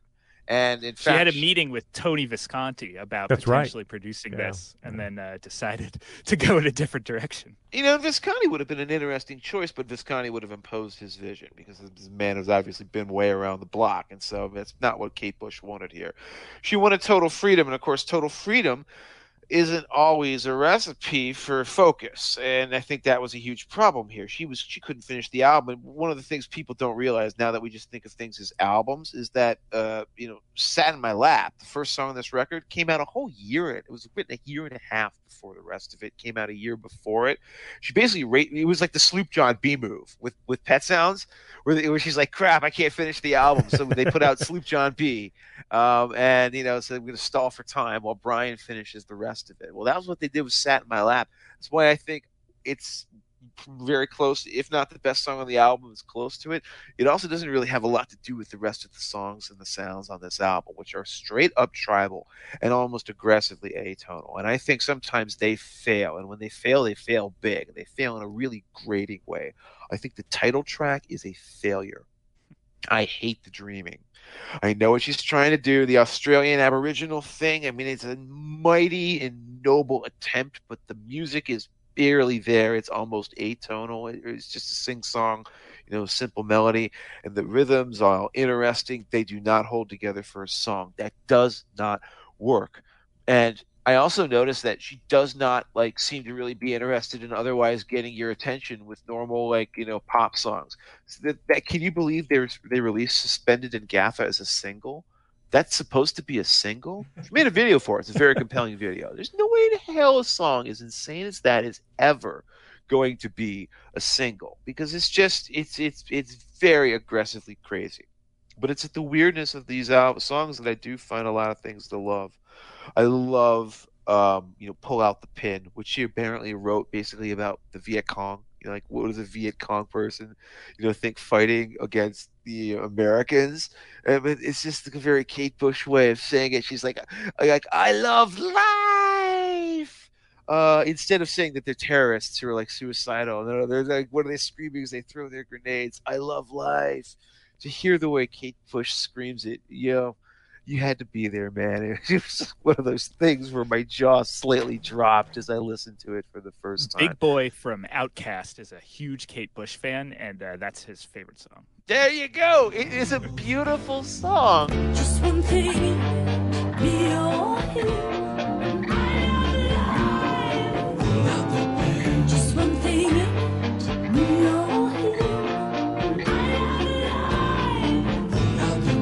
Just one thing, be all here.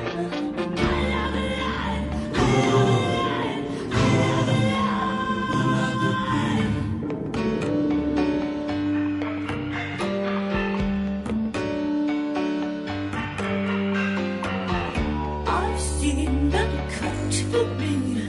I'll check your daddy jobs, then I'll pop him what he won't see. He's big and pink and not like me.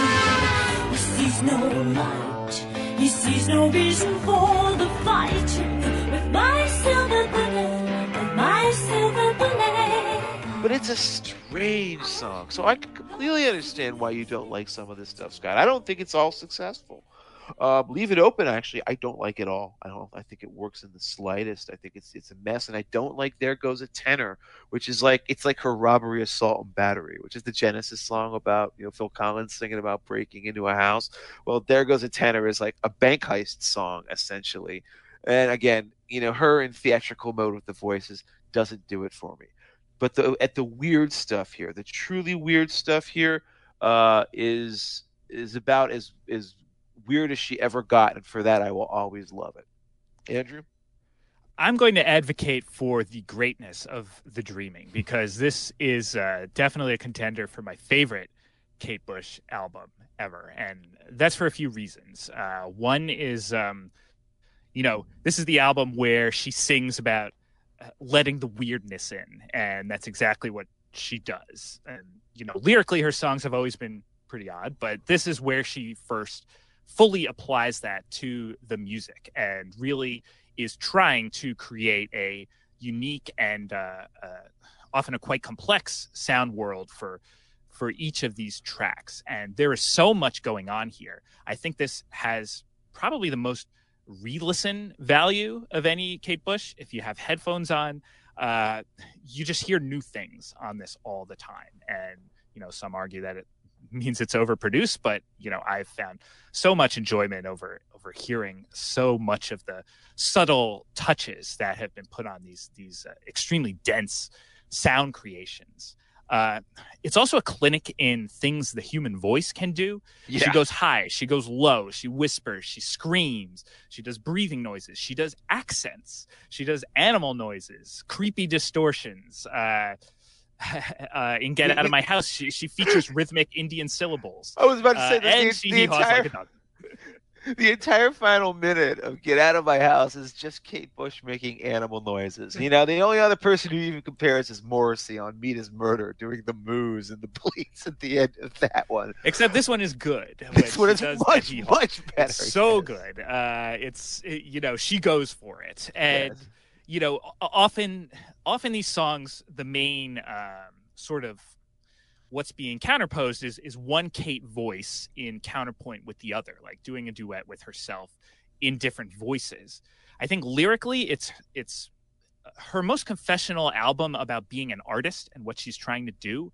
I think almost half the songs are about her insecurities, her fears that she's not good enough. She thinks she knows what she wants, but she can't achieve it. Sat in Your Lap, Suspended in Gaffa, Leave It Open, All the Love are all about this. Right. To some extent. And then the rest are a history and world tour where she inhabits various characters. Some of my favorites, I love Sat in Your Lap. It's such a bizarre sounding song. There are these pounding drums, but there's also this percussive whooshing noise, which is actually bamboo sticks being swung around by Patty Bush.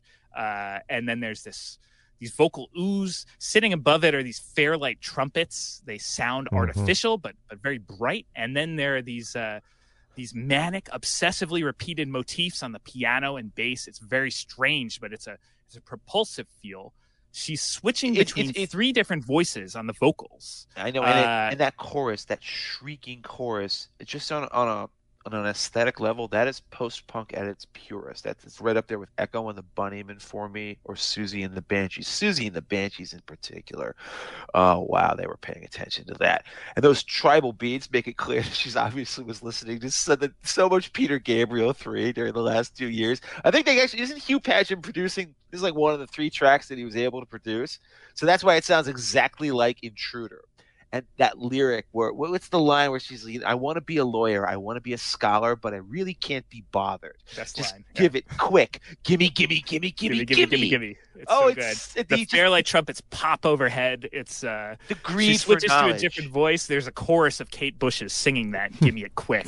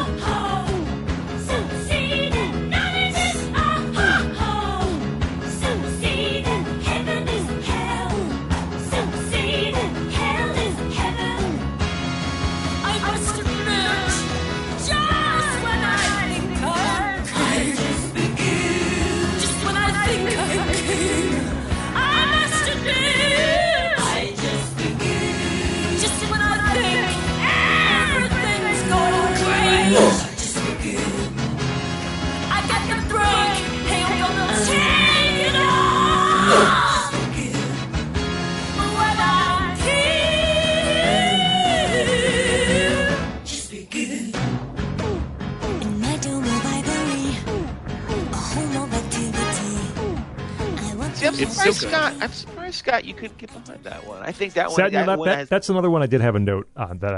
Sat in Your Lap is one that I did find some value in. yeah, but yeah. So you were saying, Andrew. And I think the lyrics, anyone with pretensions of intellectualism has to appreciate. It's about the quest for understanding the world and the meaning of life, and the frustration and the failure of not getting the answer and repeatedly being informed how little you still know. So I love Sat in Your Lap. I love Leave It Open. The first minute is a duet between herself singing a deep, distorted, raspy voice and a distorted chipmunk voice.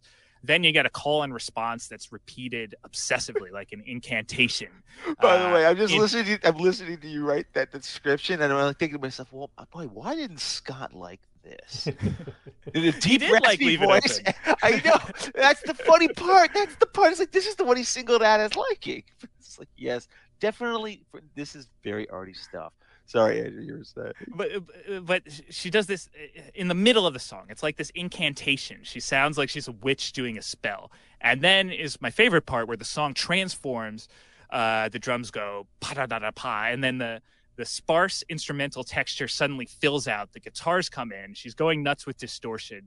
She's doing, I think, 4 different voices at this point. She's singing We Let the Weirdness In. And, she sings We Let the Weirdness In. She sings the syllables backward and plays the recording of that backward. So it's in the proper direction to understand it, but it sounds strange. And fans of David Lynch know that that's the technique that he's going to use for Twin Peaks when he does his backward sounding dialogue a few years later. Another favorite moment is at the end when like this ruckus of a musical texture suddenly drops away, except for this brief descending riff from an acoustic guitar, and then you keep hearing that We Let the Weirdness In chant. It also contains maybe her creepiest lyric outside the infant kiss. I kept it in a cage, watched it weeping, but I made it stay. I think she's talking about her own weird and creative side, which she feels she's been constraining up until this point. It's like I know why the caged bird sings kind of thing. Yeah, exactly. Yeah.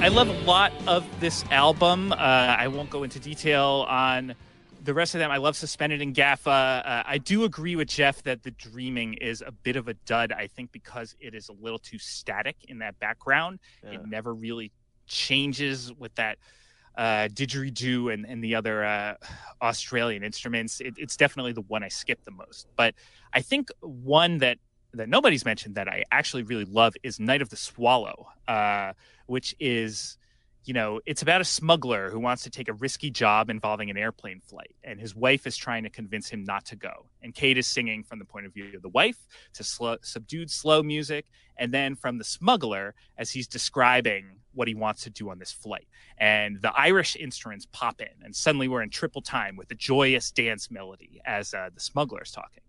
I think the genius of this song is that, I'll call this the flight section for the smuggler with the Irish instruments. The first time, it's really short. It's just about 30 seconds, and it's fun. Then we go back to the smuggler's wife and the slower music for a while. But then the second flight section starts up, and this one it keeps going much longer than you'd expect. It goes into a frenzy. It defies the expectations that have been set up for a song. We get new elements added, this punchy let me go that just gets brought back again and again whenever you expect it to be winding down. I think this is an ecstatic sequence to this ecstatic song, and it works so well because of the contrast with the music that's come just before and the expectations she's set up that she's now defying. But I'll stop myself from going on even further about the dreaming. Just let it be said, I really love this album.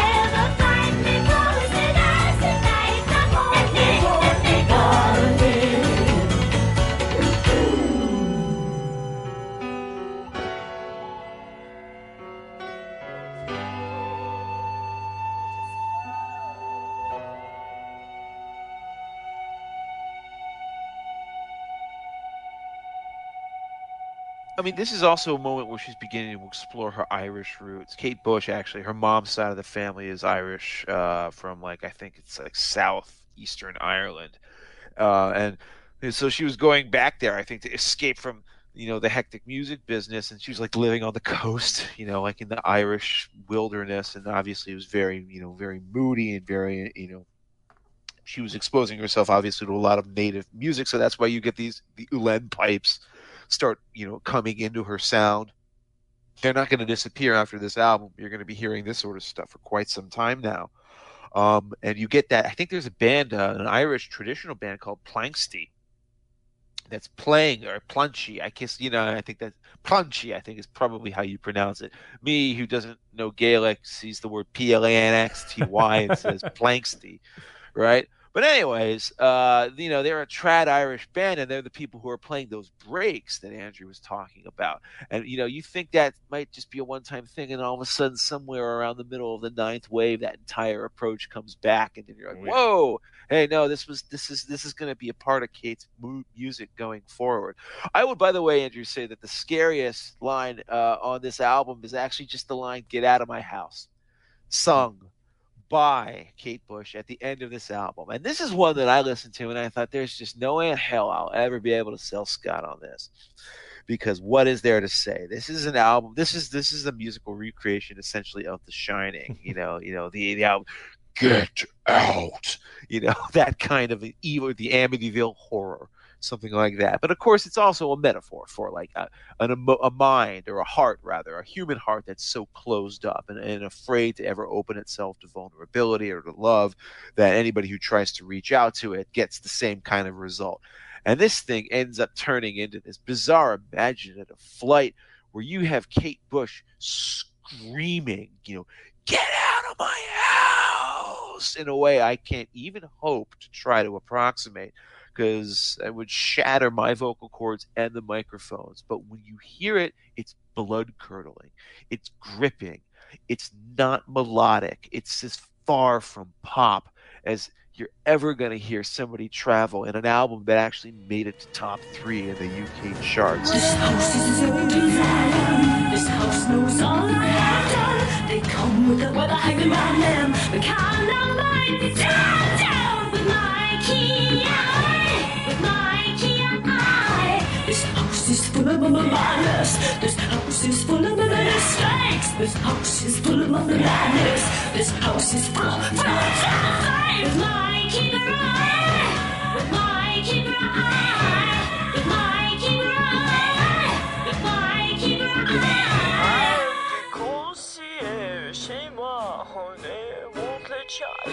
For love, no money. My home, my joy, I'm married and bolted and died.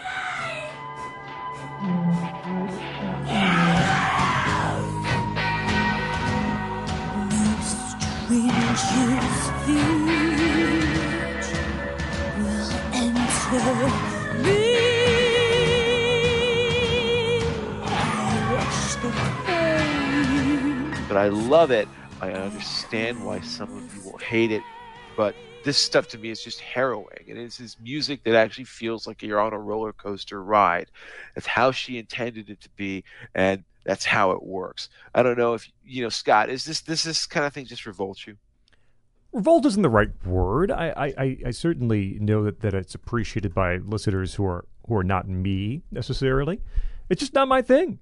But the good news is, even if, listeners are experiencing this stuff for the first time and getting through the dreaming and thinking, that's not for me either, I'm on Team Scott. Well, the good news is, I think all of us, the three of us and tens of thousands of listeners out there, might be able to agree that this next album, Hounds of Love, is one that will appeal to each and every one of us.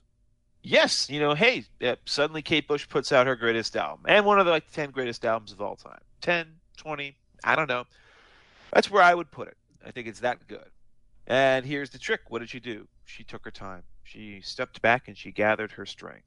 After The Dreaming came out, she said, even one album every 2 years, that's a little bit much for somebody like me. So having fully built a studio, in her backyard, that that means that she never has to leave her home if she doesn't want to. She sets to piecing together a record that couldn't be more different from everything that we just heard on The Dreaming. I'm in danger of monopolizing the conversation about this because this is a record that meant so much to me from the second I first heard it. I will just open it by saying that I think it's a perfect fusion of the melody and grace that you first hear on Never Forever and the avant-garde rhythms and the weirdness of The Dreaming. And then on top of it, you get this added conceptual and pop ambition. She solves every single one of her creative problems on this record. Every single one of them. Previously, the issue had been that the weird theatrical or arty pieces would sit uncomfortably besides the more commercial or straightforward stuff. But here, the Gordon knot just gets cut. Side 1 is a staggering avant-garde pop fest. Side 2 is just a conceptual suite where all the weird stuff actually works, placed next to one another because you feel like it was meant as a symphony. This is the Hounds of Love. This is the first way most people hear Kate Bush. This is still the best way to hear Kate Bush. It doesn't hurt me. Do you wanna feel how it feels? Do you wanna know that it doesn't hurt me? Do you wanna hear about the deal they're making? It's you and me. If only could, I'd make a deal with God, and I'd get him to swap our places. Be running up that road, be running up that hill, be running up that building. See if only could.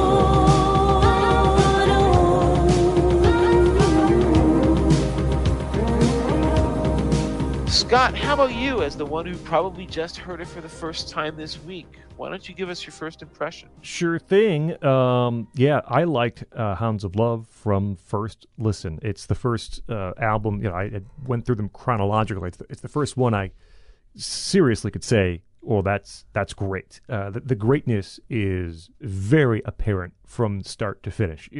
Two sides, two suites. The first half is more I guess you'd call it pop based, right? And the second half is this wonderful, sort of chained series of songs. A lot of them a little more daring, I guess, a little more interesting production wise and how they come together. But that first half of the album, she's not concerned with performing live. Clearly, she takes her time, as Jeff mentioned. She's got this 48-track studio at her house. She's not under any sort of pressure to do anything except what she deems appropriate. And I think, I think there's a bit of a desire to become slightly more relevant again, not just on behalf of the label, but on behalf of the artist. You want people to enjoy your work. You want people to appreciate your work. And she did this in such a way that she did it without compromising, right?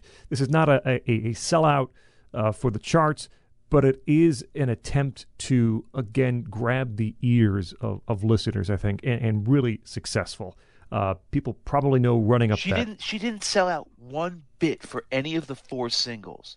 All of them are still weird, bizarre intellectual conceits. One of them is based on the life of an obscure, like, Freudian psychiatrist. Yeah. Like, she's the same Kate as she always was, and yet it's just a quantum leap forward. The title track here, Hounds of Love, it will be in my 5 songs at the end of the show. I think it's one of her great accomplishments, again, in blending these various influences and desires that she has, thematically, lyrically, being afraid to fall in love and running away from these hounds and trying to escape and like throwing things into the water to get rid of the scent so they can't track her. Musically, great tension. These huge gated drums that build, and your pulse is racing as the chase continues through the song. And then by the end, there's this relief of giving in where she says, I need your love, love, love, love, love. That is just really a great track. The Big Sky, which I think is the very next track, is probably my second favorite song here. I love the conceit here of looking at the sky, watching clouds, those simple pleasures, those simple things you enjoy as children, and the ephemeralness of both youth and these things you're watching. There's that, she says, and again, the way she delivers it is so childlike. That cloud looks like Ireland, but then just blow it a kiss quick because it's changing the way that things come and go and enter and exit our life. Yeah, but also there's the subtext to that song is more subtle. I think what I love about it is, what does she say? She's like, you never really understood me. You never even tried. She's staring at the clouds, and what she's basically is she's the dreamer who does not want to be bothered. Don't pull me back down to earth. And if you can't understand why I keep looking here, why my head's in the clouds, well, then, maybe you don't understand who I really am. It's kind of almost like, in a weird way, it's who she is. As a persona. That's who Kate Bush is, the dreamer who always has another conceit or another idea that she's coming up with. Why do you write about babushka? Why are you writing about these random things? Why are you writing about, the Overlook Hotel? Well, because that's what I feel like writing about. That's where my mind wanders. That's what Big Sky was always about to me. They look down at the ground, missing that I never go in. No, I'm looking at the big sky. I'm looking at the big sky. No, I'm looking at the big sky. You never understood me. Never really tried. That cloud looks like Ireland. Come on, blow the kiss now.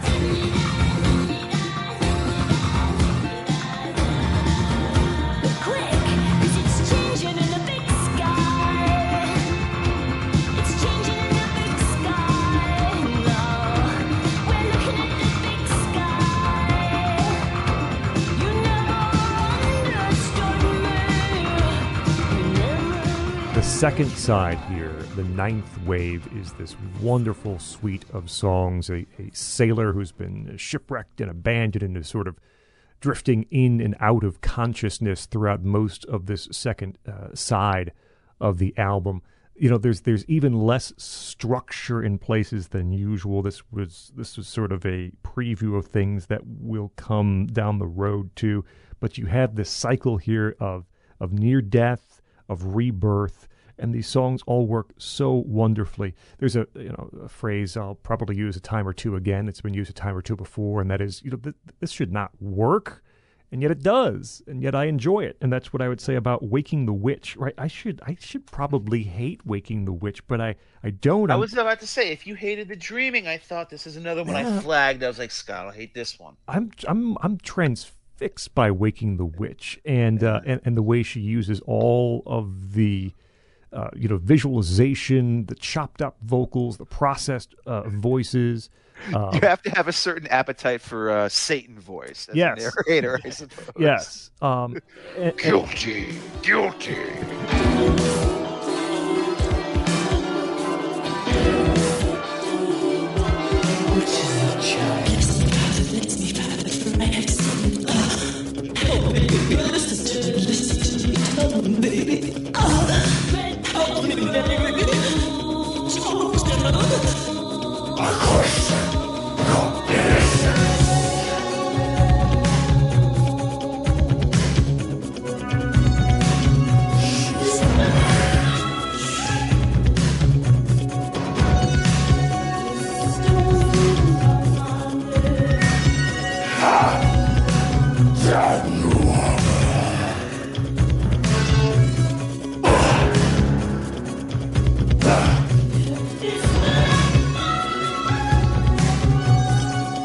You get on through like Watching You Without Me, and you have these unintelligible lines in which the backing chorus is actually saying "you can't hear me" in a way in which you can't decipher. They're saying you can't hear me.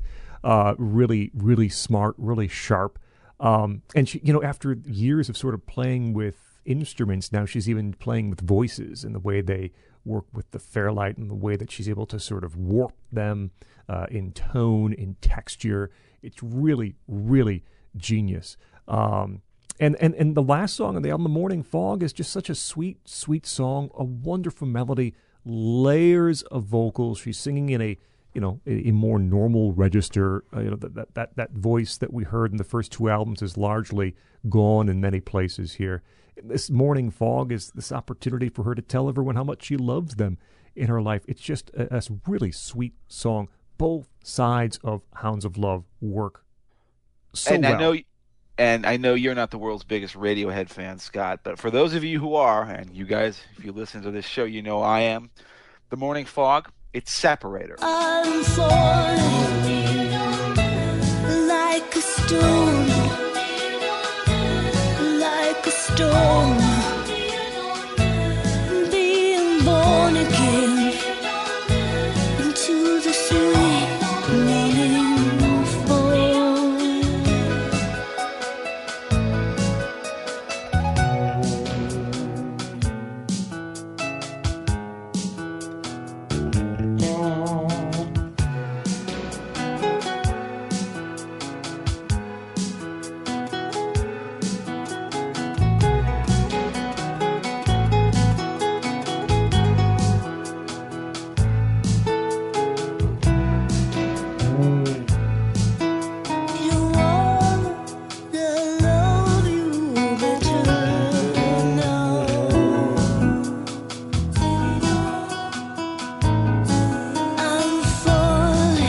Radiohead Separator, the song they used to conclude King of Limbs, it is absolutely 100% inspired by The Morning Fog, and there's no way you'll ever be able to convince me otherwise. If you recall from our Radiohead episode, I was the big King of Limbs defender, so that makes some sense.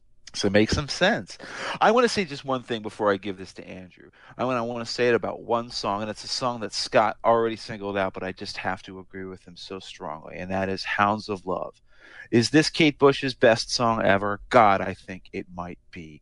It is this dizzyingly delirious evocation of this pure rapture. That tribal beat just smashes along, dancing drunkenly, almost stumbling around the room as these striking strings just start percussing in and out, going,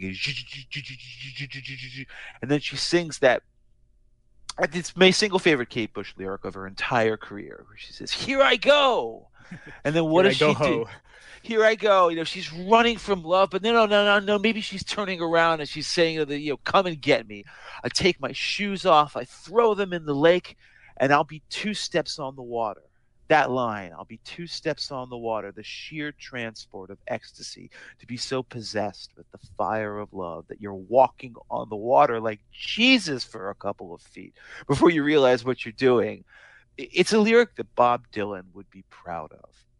It is Kate Bush at her most glorious. It was, again, Chris Gow who said, what margin is there in 1986 for a pure romantic? Kate Bush as a pure romantic is what everyone will ever treasure, forever know and love and remember about Kate Bush. And it's because of this album and songs like this. Oh, here I go. Don't let me go. Hold me down. It's coming for me through the trees.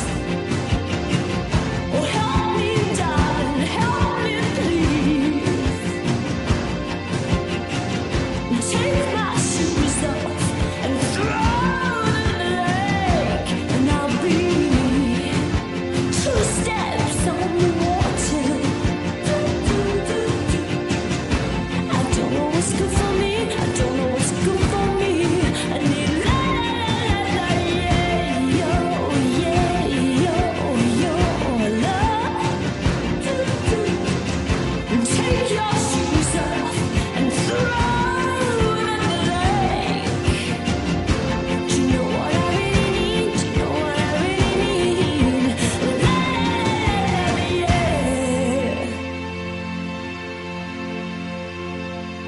I love everything on this record, but I am not a greedy man. Andrew, we invited you here for a reason. Go. So the first side, it has 4 wonderful, perfect pop songs, the 4 singles. Running Up That Hill, I just think a perfect song. The opening just gives me chills every time. That would work as an instrumental with no lyrics whatsoever. The backing track is it's both exciting and hypnotic at the same time. The backing track works in and of itself.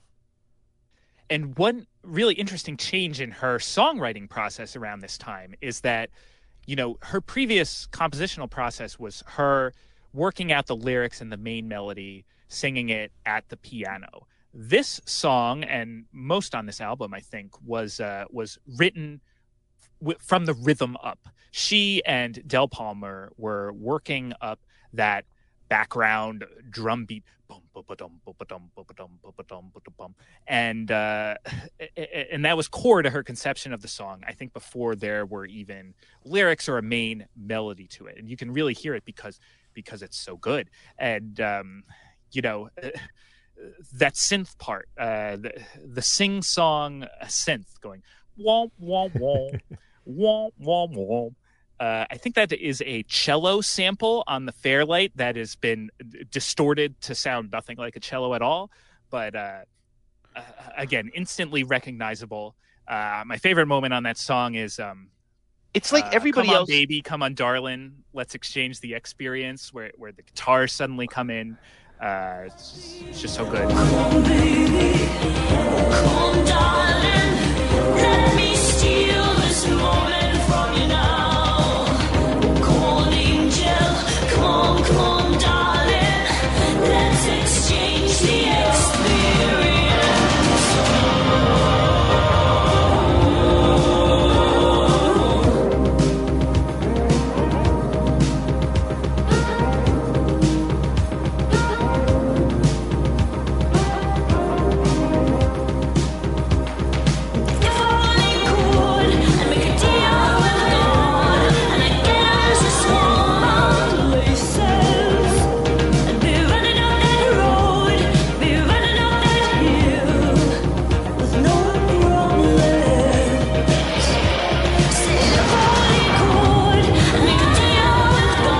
that exact moment.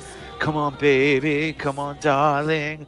And then also, again, if you're a student of production, you'll notice every time it kind of runs through the cycle of the chorus, we're running up that road. If I only could make a deal with God, the background instruments change just a tick each time. One extra layer gets added. One extra layer gets added. It's minimalism as pop. Some of the songs on the second half of this album go back to sort of a lushness, sort of like, I'm going crazy in the studio thing. But Running Up That Hill has that weird song. As you said, because of the way it came together as a demo, it seems like it's like everything has been stripped away. It's like watching a skeleton running, like you see just the bones of everything instead of like the flesh. And that's kind of a good way of getting at the weird sort of deconstructed sound of some of the songs on this album. Like, nominally, Cloudbursting is such a lush song, because it has these strings that drive it, and yet it doesn't feel like a Lush song at all. It feels almost very skeletal and very stark. Cloud busting, as you alluded, it's, it has this very strange background when you know what it's about. A real life story about a young boy whose father claimed to have a machine that could make it rain, and then he got taken away by the government and arrested. But at its core, it's really a song about optimism in tough times, and it's just tremendously moving. When she sings in the chorus, I just know that something good is going to happen. And then again, using a similar method as you explained for Running Up That Hill, each time the chorus comes back for Cloud Busting, she alters it in some way. The second time, there's just saying it can even make it happen, and there's this warmth synth melody that comes in. The third time, it's a warm synth melody plus these kind of martial sounding drums. There's these cheers at the end, yay yay yay yo. It just comes together beautifully as a song, both orally and emotionally. The lyric to Cloud Busting is almost upsettingly perfect as an act of pure emotional empathy.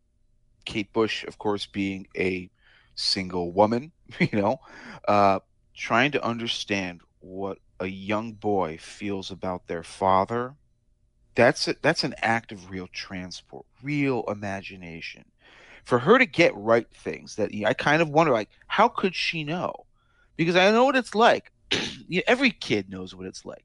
So not every kid, but if you're lucky, you do know what it's like to look at your dad and to love him, to idolize him. Those days you spent with him, like tinkering around in the basement, building models or, doing science kits. It's not like we were building cloud busters or anything like that, but it's the same idea that she zeroes in on. A small child doesn't know that his dad is committed to some insane idea. I'm like, wow, I can see the clouds and all that. The guy was actually like out of his mind in real life, right? But the kid doesn't know that. The kid only knows my dad, and I love my dad, and I love spending days working with my dad. And then suddenly that moment when the men in gray come and take him away, and I'm like, my dad's not perfect, and I can't save my dad. My dad can't save himself. That weird feeling of vulnerability. That is such a delicate moment, not only to ever try to depict, but even to be aware of. To know that that's a subject that you could zero in on and to write about. So for her to actually figure that out and then to somehow pull it off in a song this delicate, as I said, the lyrical vision that Kate Bush offers on albums and songs like these is boundless at times. I had my yo-yo in the garden. I come tied you from the government. Oh God, Daddy, I won't forget.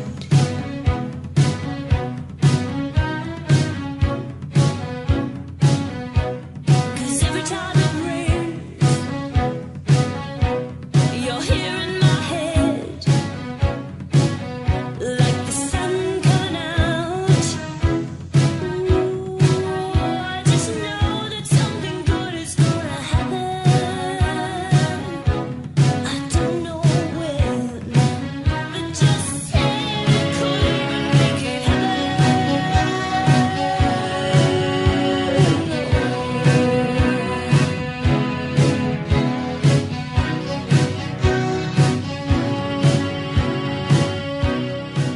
And you pretty much covered Hounds of Love and The Big Sky. I will say I don't love Mother Stands for Comfort. There's a little too much glass breaking and crashing sounds in there for me.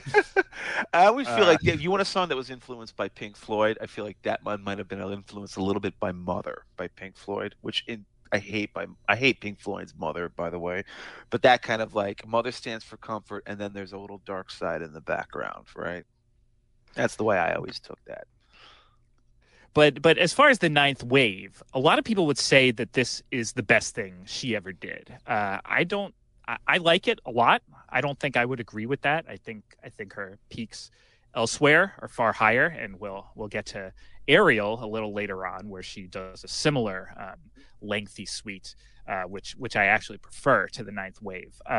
But the one track in here that I really, really do love and think that stands as the best, among the best she's ever done, is Jig of Life, which I think is awesome in the awe-inspiring and terrible sense of awesome. It starts ominous and dissonant. You have these lyrics: "Now is the place where the crossroads meet. Will you look into the future?" Very, very heady, very, very creepy. She repeats the same note again and again, na na na na na na na, and then she jumps up an octave. "Never, never say goodbye," and "Come on, let me live." Then we go into the fun jig in the middle. Again, with the Irish instruments all over this song, so important to this song. And then we go back to the ominous section for the final part of Jig of Life. But here is where her oldest brother, John Carter Bush, J. Bush, reads a poem that he has written. And this is a rare time that we get to hear the oldest brother on a Kate Bush album, when And by the way, needless to other say, brothers all over them. Needless to say, folks, at this point in the song, we have journeyed way far past that point where things should actually be working. I guarantee you, at this point, it is riveting. I don't know how it is how a poetry reading in the middle of an Irish jig song, in the middle of a conceptual suite works, but this is the same moment I fixated on too. It's so good. Both the poem and his delivery of it are gripping. My favorite line is "tripping on the water like a laughing girl." It's at such, in the storyline, so to speak, of the Ninth Wave. This is what's happening in this song, is that her older self is from the future, is speaking to her as she's drowning and kind of convincing her to fight and to live and to stay alive. So you get this, this sense of time transportation almost, and then this utterly joyful jig in the middle, and then you have this sense of like mystical powers, like truly strange things happening that I think is so effective. Here, I put this moment. Here, I put this moment. Over here. Can't you see where memories are kept bright, tripping on the water like a laughing girl? Time in our eyes is spawning past life, drowned in the ocean and the woman unfurls, holding all the love that waits for you here. Catch us now, for I am your future. A kiss on the wind and we'll make the land. Come over here to where when lingers, waiting in this empty world, waiting for then when the life spray cools. From now does ride in on the curl of a wave, and you will dance me in the sunlit pools. We're of the going water and the gone. We are of water and the holy land of water, and all that's to come runs in with the thrust on the strand. I think the entire thing is actually just a magical little suite. I think one of the things that's unappreciated about it is that it opens with one of the most perfect and beautiful lullabies, simplest lullabies that Kate Bush ever wrote. I think this is actually right up there on the level of people make fun of me for this, but I've always liked Billy Joel's "Goodnight My Angel" as a lullaby song. Well, "Goodnight My Angel," as pretty as it is pedestrian compared to "And Dream of Sheep." Ironically enough, it sounds like it should be the conclusion of an album. Instead, it's the beginning of a very lengthy suite. That's why it's very clever, kind of as a dramatic inversion. If they find me racing white horses, they'll not take me for a boy. Let me be weak, let me sleep and dream of sheep.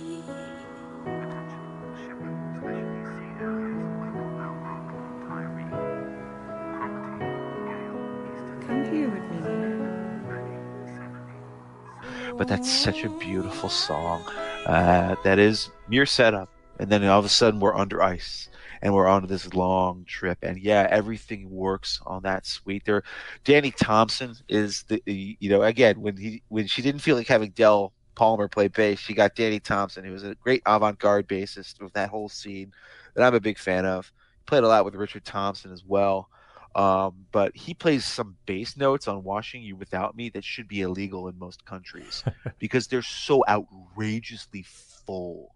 It feels like fretless electric bass, like it's like Levin style, but it's not fretless bass. That's an actual acoustic double bass that's just been messed with in so many different ways. The last thing I want to say about the whole Hounds of Love era is that the B-sides from this era are just as great as the original stuff. Be Kind to My Mistakes, a great title. Actually, it didn't come out until the Sensual World era, but it's from this era. I love the title alone. But there are two songs here. I know that Andrew's a fan of Under the Ivy, but I just have to signal out Burning Bridge, which was her idea of just, it was the throw-off. She had to do a B-side, so what you do, it's a Prince tribute. Huge, wild dance pop with all these great cascading vocal lines, and the Prince pastiche is so obvious in the vocally she throws in. It's one of those things. Whoever listens to Kate Bush B-sides, Burning Bridge is fantastic. So please, this whole part of her career, I think, is just solid gold.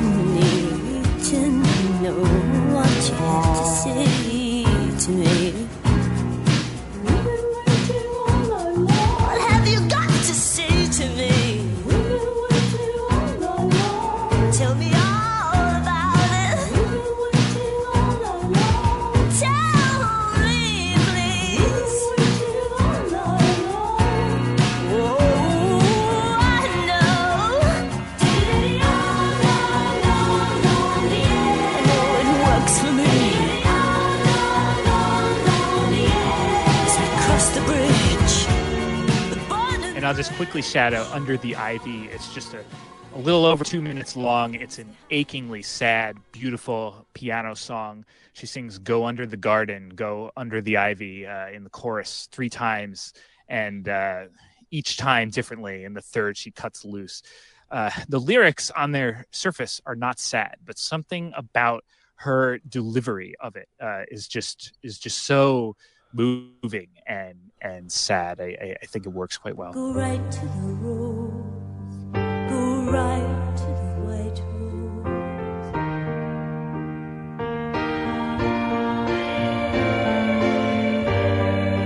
Go into the garden, go under the ivy, go under the leaves with me. Go right to the rose, go right to the white rose. I'll be waiting for you. It wouldn't take me long to tell you how to find it. So, Scott, unless you have anything else to say, do you want me to explain what happens next? Sure, feel free.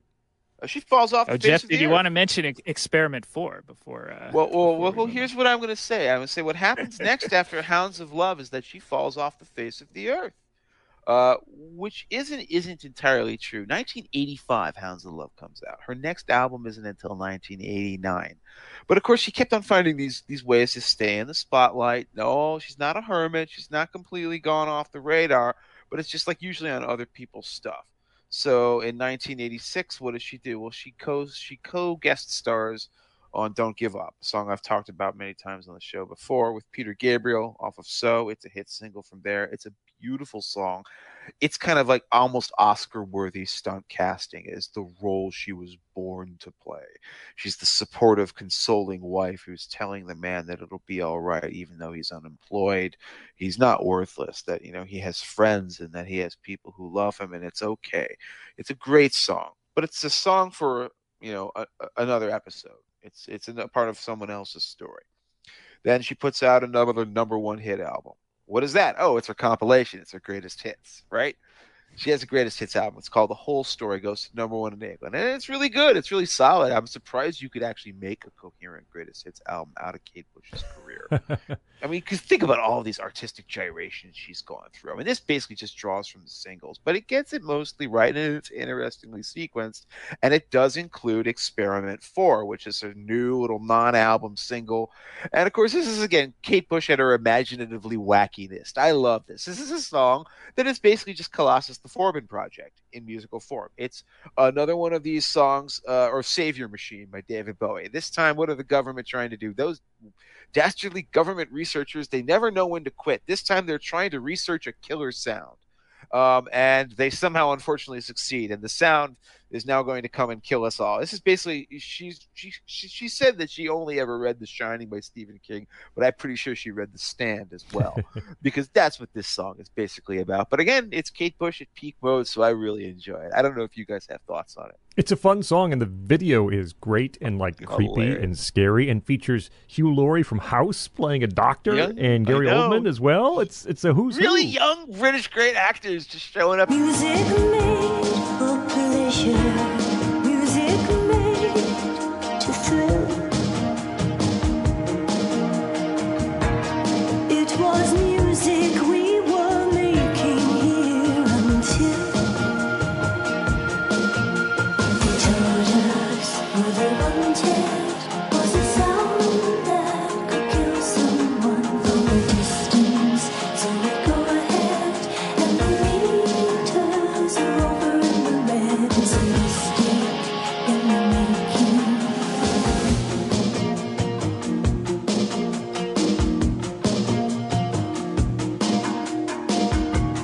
From the painful At this point, you know, after the cloud busting video with Donald Sutherland starred in, I mentioned this. The cloud busting video is so fun because Donald Sutherland, I think Kate Bush basically just got him to volunteer to do it for free. But there's this great shot in it where she's, by the way, she shouldn't work this video. She's, you know, Kate Bush, who's this very voluptuous woman, playing a small boy. You know, it's basically the plot of the song, and he's playing the dad.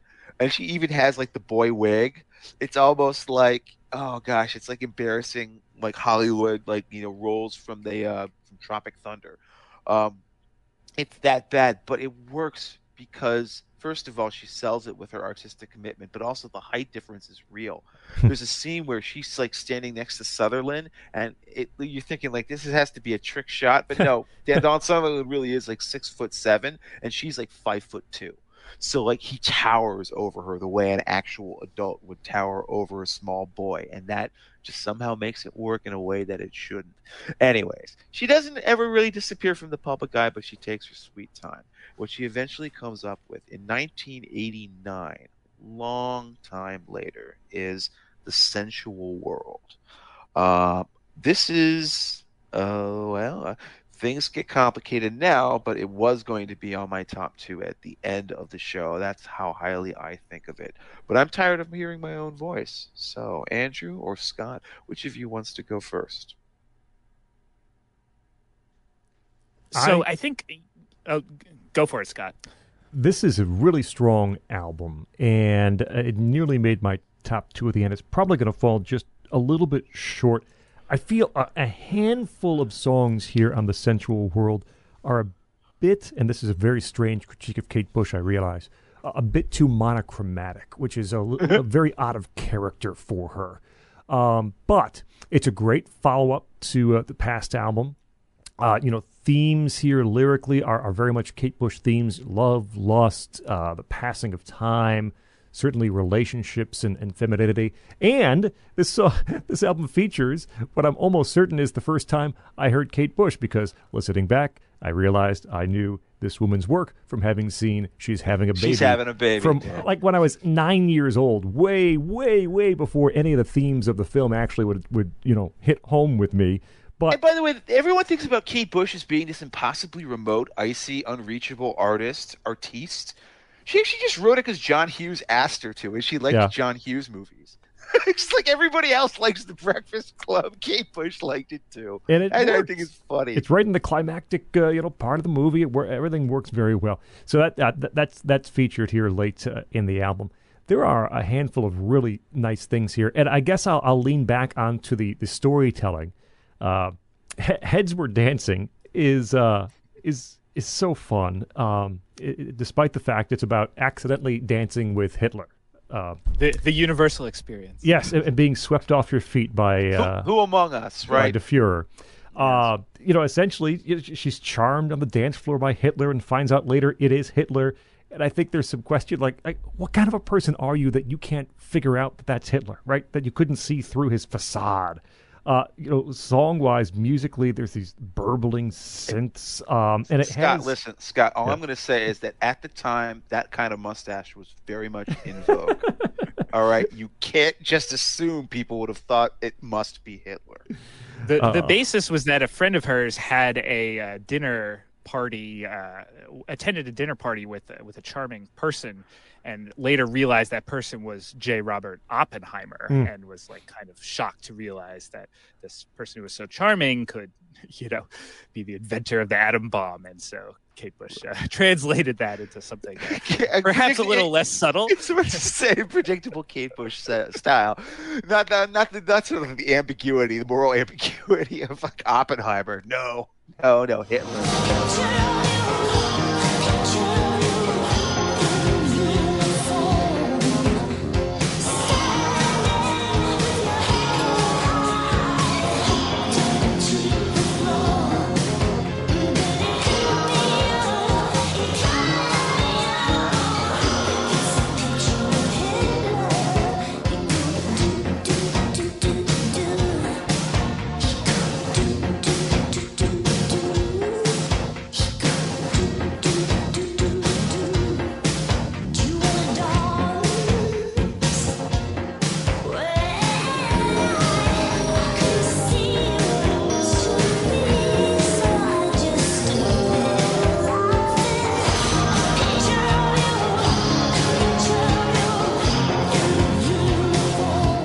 But it is such a great song, Scott. You were saying. Well, the line, they say the devil is a charming man, and just like you, I bet he can dance. It reminded me of that great line from Albert Brooks in Broadcast News. What do you think the devil's going to look like when he comes? He's going to be He's not going to have horns. He's going to be charming, just like Hitler on the dance floor. So Heads Were Dancing. I like Reaching Out. It's one of the more muscular tracks in her collection. It's an uplifting. Some of these songs, I mentioned it was kind of monochromatic. They are a little sort of low. Reaching Out is one that... Reaching out is as simple a chorus as I feel like she'd ever written up into that point, but it's actually really just satisfying. It is satisfying. Yes. But you're right. I noticed it myself. I went back and I was like, it's the first time I feel like Kate Bush isn't doing maybe something a little more unnecessarily complex than she has to. I like that, though. Yeah, Love and Anger is a great song. This is the one where I have the note where the music sort of overtakes the lyrics. I think Kate herself says it's about something, but it's not really about something the way most of her songs are about something. There's a line late, don't you ever think you can't change the past and the future. But musically here, man, this is really neat. Soaring and skittering. David Gilmour plays some riffs here. This is a guest guitarist that would work as opposed to a guest guitarist which would not work on the album to come. But there's these squalling guitars late. I think it's one of the few Kate Bush songs where the music really outshines the lyrics and the narrative. The music is so good on Love and Anger. Two strings speaking sympathy.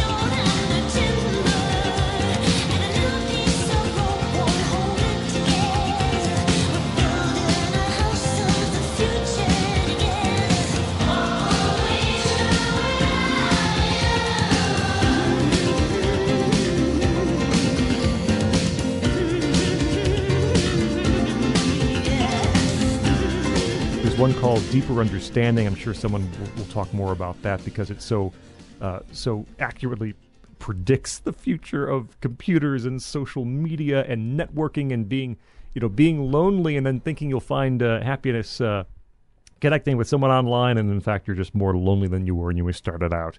I think there are some really high points on The Sensual World. It nearly made my top 2. It's going to fall just short, but there are a handful of songs that really would stand with any of her best work. Andrew? I very much agree. This is a very good album. I think I really like every song on this album. Also will fall short of my top, but I like it a lot. The sound on the tracks that she is exploring now, it's usually built of some combination of the following. You have electric guitar features, which is something she really hasn't done much of in a while. She's really gotten away from featuring the guitar. But, David Gilmour is here. You have some cool stuff from her main guitarist at the time, Alan Murphy, on The Fog. You also have strings. You also have Irish instruments again, and then you have the trio of female Bulgarian folk singers, trio Bulgarka. Of course. When you think Kate Bush, you think of Bulgarian folk singers, do you not? She went to Bulgaria to woo them and convince them that this would be a good thing for them to do, and it worked. She's actually commented that it was very unusual for her to be working with other female musicians. I think this is the only instance that I'm aware of. And she said it brought a different energy to the studio where she was usually the only female presence. But, they're spotlighted on 3 tracks here. But usually you have some combination of those things: electric guitar, strings, Irish instruments, or the trio. The opening track, The Sensual World, the great opening moments to the album. These bells sliding into the whip-like percussion, again, like Sat in Your Lap, and then her saying, yes. And of course, the story behind this song is that she had wanted to simply adapt lyrics from the final chapter of James Joyce's Ulysses, the monologue by Molly Bloom. It's a stream of consciousness monologue that's extremely famous, well-regarded literary passage. And she could not get the rights from the Joyce estate. So it's pretty funny when you look at the lyrics side by side to what she originally had and will eventually record later on an album called Director's Cut, which we'll get to.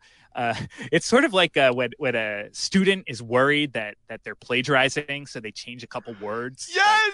Changes, it's so funny. That's so funny, Andrew. It is. It's totally the Avoid Plagiarism remix. She changes Andalusian girls to Machiavellian girls. Yes! That sort of thing, looking for the exact same amount of syllables, like some other word, and keeping a lot of the other words.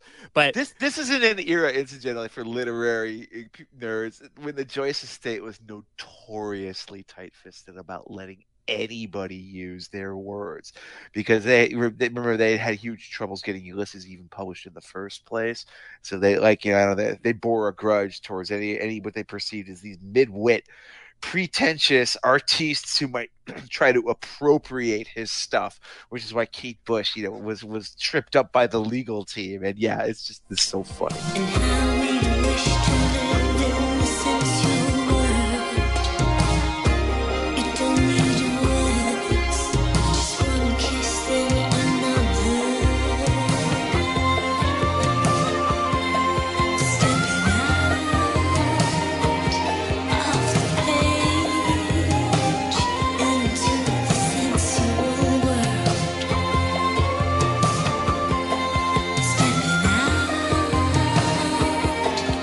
the page into the sensual world.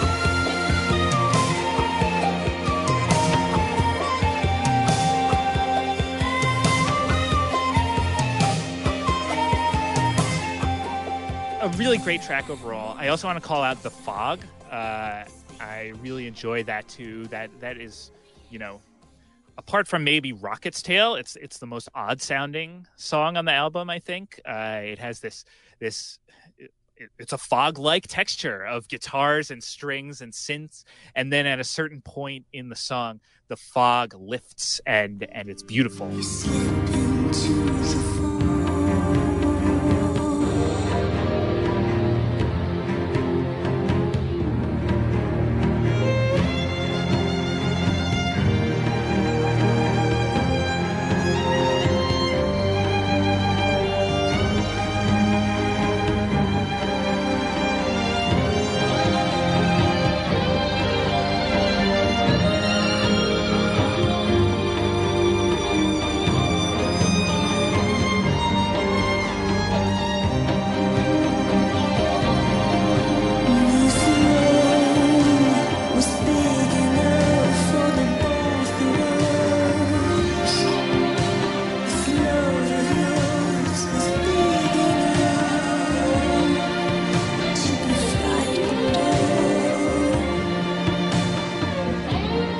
Heads Will Dance. I also love that burbling bass line in the background and this pounding percussion, the use of static, these high strings going on, and it's just a really fun song overall. And then this woman's work, which I do think stands, it's one of her most famous and beloved songs for a reason. So she took this assignment, which was to write this song for this kind of schlocky movie sequence where Kevin Bacon is worried about his wife's pregnancy. But she really taps into the universal here. Like lyrically, this song is about powerlessness. It's about anyone who's ever seen someone they love suffering and been powerless to help, which is, something that everyone goes through at some time. And about anyone who's had to put on a brave face in difficult times. I should be crying, but I just can't let it show. Anyone with deep regrets about missed opportunities, all the things I should have said, but I never said. And then like at the ending, this plea again, stemming from powerlessness. Oh, darling, make it go away. Just make it go away now. Musically, there's, slow section, fast section contrast. Again, the melody of the, I know you have a little life in you yet leads so beautifully into the similar sounding, but meaningfully different, delivery of I should be crying, but I just can't let it show.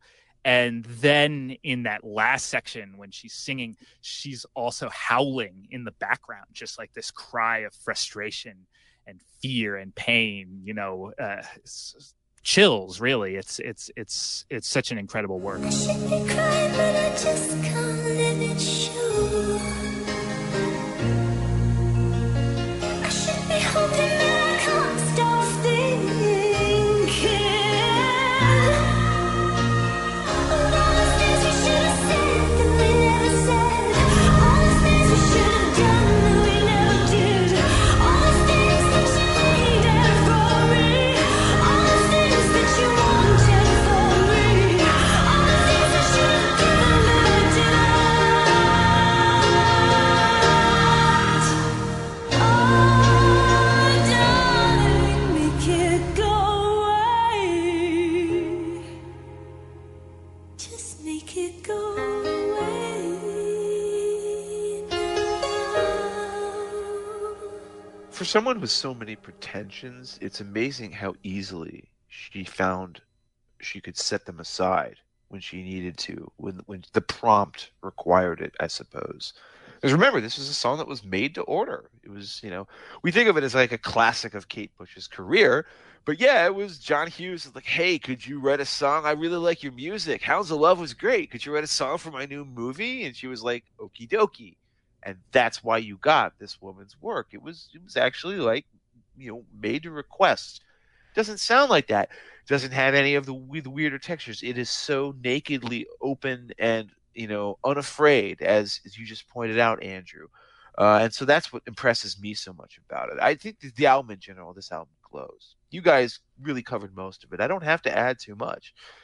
The title track, is just this marvel of it's a melodic marriage it's a marriage to the concept. You know, it slithers. That melody slithers sensually.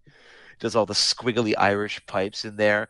You know, Molly Bloom, as good as Joyce himself, could have dreamed of having her come to life. And that chorus just throws in the little extra grace note on the title when she sings The Sensual World to sort of just emphasize, again, sound painting, to emphasize how alive and moving she is as a character off the page now, living in the real world. As I said, you know, I think her not getting the rights to it was the best thing that could have happened to her. Just like, do we really want David Bowie to write a 1984 musical? Aren't we glad that the Orwell estate denied him the rights so that we got Diamond Dogs instead? And I think the one other song, first of all, you know, we don't actually, you know, do enough throwing of shade. There's a genuinely awful song on this album. Rocket's Tale is one of the worst things in Kate Bush's discography. The initial a cappella part is really kind of nice, avant-garde, art rocky Kate. It's obviously very, you know, esoteric. But when that music comes in, man, that is just generic sludge. It's one of the most boring and almost sort of so shocking to me. When Kate Bush has been bad, she's been bad in creative ways, but she rarely bores me. That's boring music. Very rare that I actually have like affirmative negative criticisms, but I had to offer that one. The last thing I want to point out, though, on this album is one of the songs that I love, and that was in fact a single, so I know other people like it too, is Deeper Understanding. Because it's not just, you know, Scott signaled it out as being a song about technology and about, like, you know, how it predicts the way that we've all fallen into our computers and our clicks, you know, our click holes. But you know what she was really writing about was herself, with the Fairlight synthesizer. I mean, she even uses terminology on that song that like is unique to the Fairlight. When she says hit execute, that's the button you push on a Fairlight. She's talking about becoming a hermit in her own 48-track studio and never having to leave, and just, you know, how tempting it is to turn into Howard Hughes, to seal yourself off from the outside world. And that's why that song is so powerful, because like a lot of her best songs, she's writing about a conceit, but the conceit very, very clearly tracks with something that she's feeling in her real life. I never felt such pleasure. Nothing else seemed to matter. I neglected my bodily needs. I did not eat, I did not sleep. The intensity increasing till my family found me and intervened. But I was lonely, I was lost without my little black box. I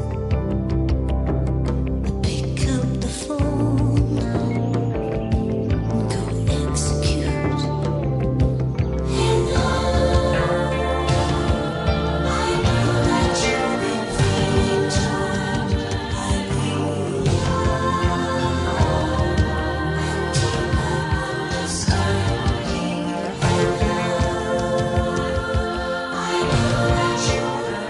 And I think that as a whole, you know, other than, I said, Rocket's Tale is terrible, but everything else on this album is really, really great. And this is also sort of the end of an era for Kate Bush. Everything after this almost feels like kind of a weird fits and starts. There was like an attempt to continue when she might have been better off taking a break, and then just sort of now being emerged from darkness. Here's a little coda. Here's a little second coda. Who knows what might come from the future? Because after this, her album contract ends. There's a big box set that gets issued. All of her B-sides are in there. It's nice.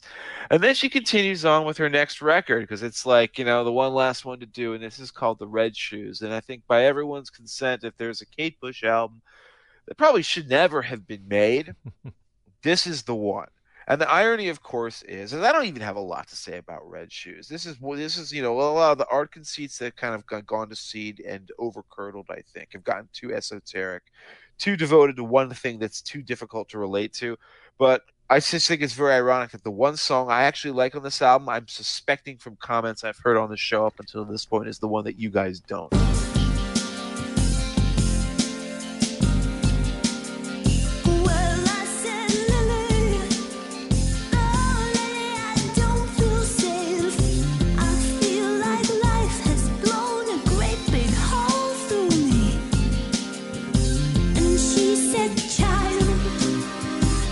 You must protect yourself. You can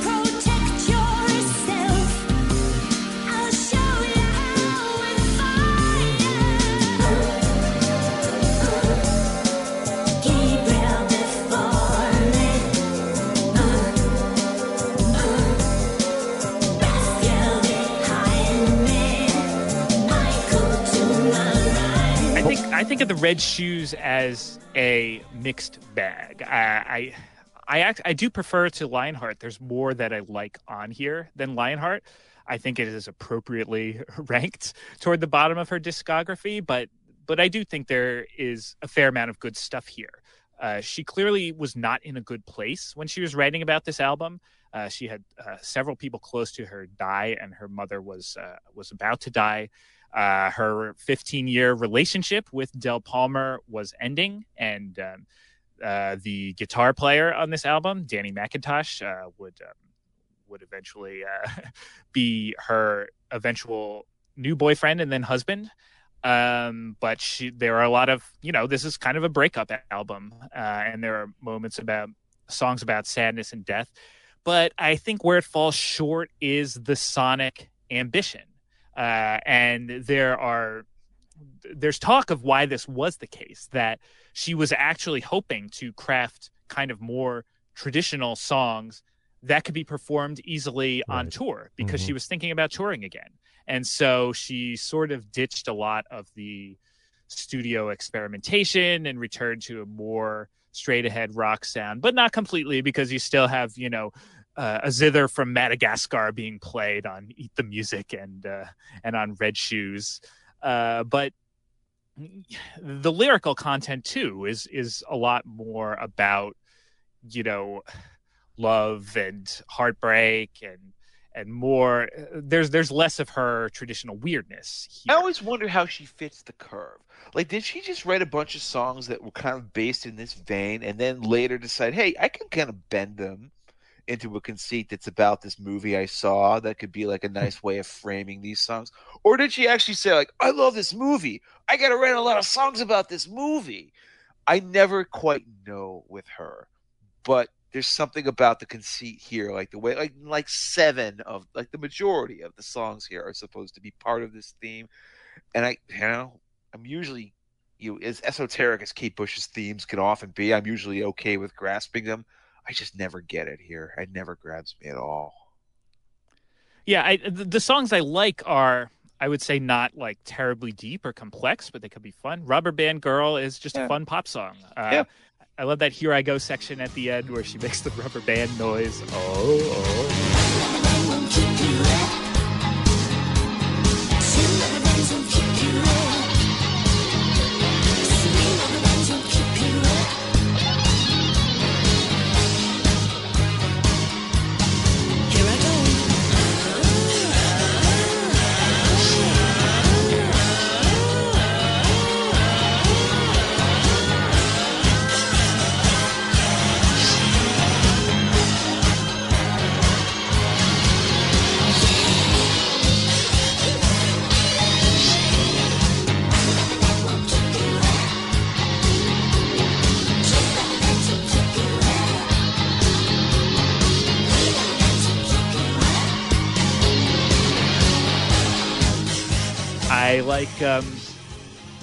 I actually really like Lily. I think that is a fun song. It's kind of, there's some weird guitar stuff going on in the background, and it's also just kind of a banger. She just belts out that Protect Yourself with Fire section. I think Top of the City is almost a really good song, yes. but it's sort of missing something. It's very close. It goes back and forth between this soft section and this loud section, but then it just kind of keeps doing that. And what she did so effectively in her earlier 80s work was she would introduce a new element later on to take it to the next level, and she just kind of doesn't here.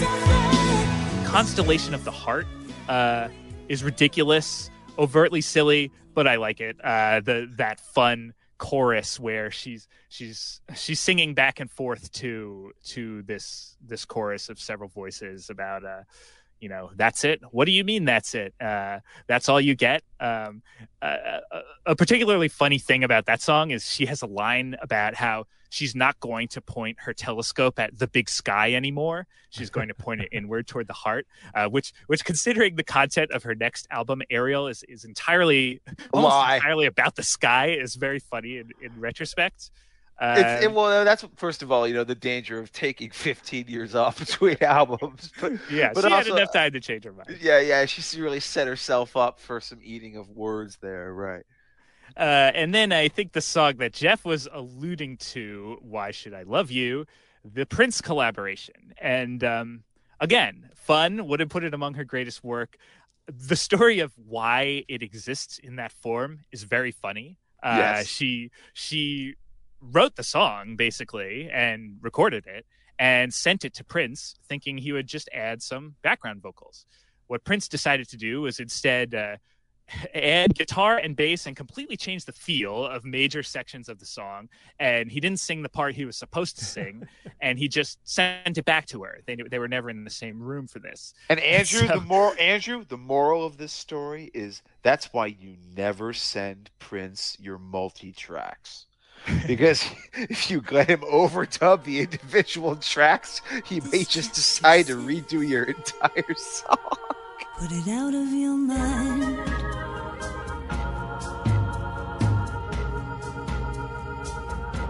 And give it time.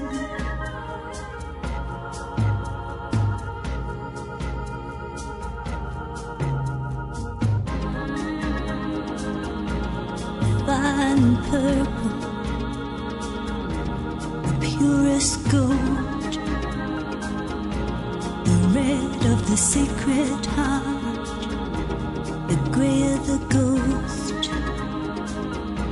the L of the lips are open to the O of the host,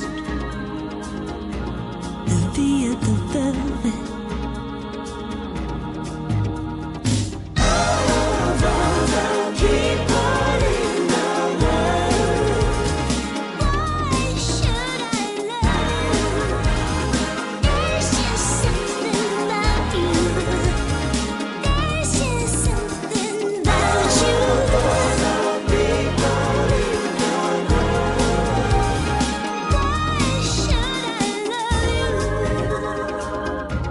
And a lot of people hate the new version, but when I listen to the original version, I don't think the original version is so great. I think Prince added this sort of wacky, fun, ridiculous element that, maybe it's not among her greatest work, but it stands out. It's not bad in a boring way. Oh, it's a beautiful song. I think Kate Bush fans sometimes can get a little uptight, let's be honest.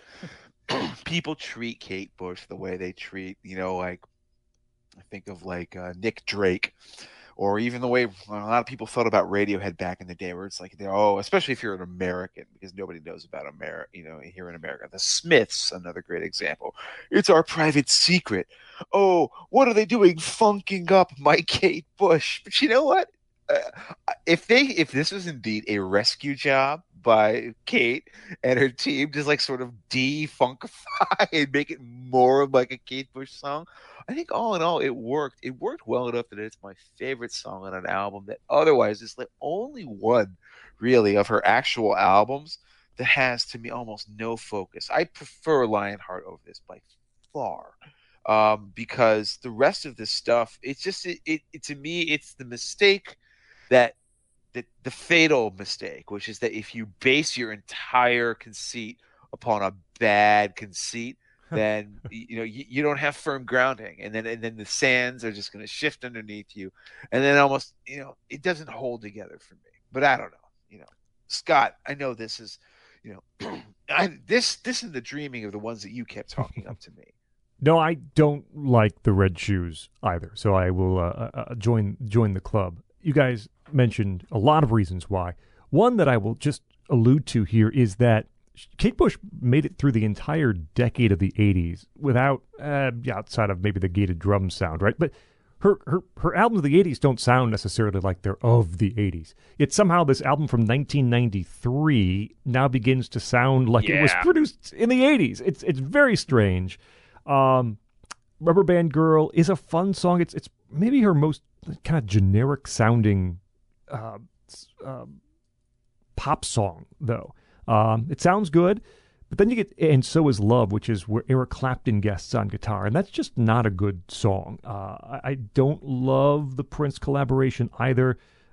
Andrew sort of identified Top of the City. I think Top of the City is, yes, very close to being a very good song, and it just doesn't quite get there.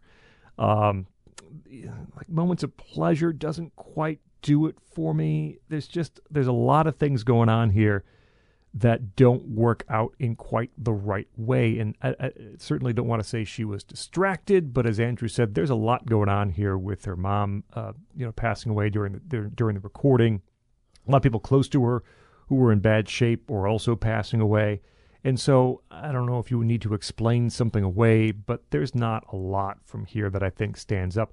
Apparently she agrees because many of these songs were re-recorded for an album called Director's Cut.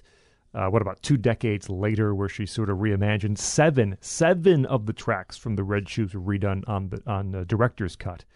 Yeah, we might as well just deal with this now. What do you guys think of those re-recordings? I have to say Kate has released a couple of curious albums in her career, but that's always struck me as her most curious of all because I don't find those re-recordings to be particularly revolutionary in any way. I agree. Because essentially they're working with the same backing tracks with new vocals in places and new drums, and that's about it.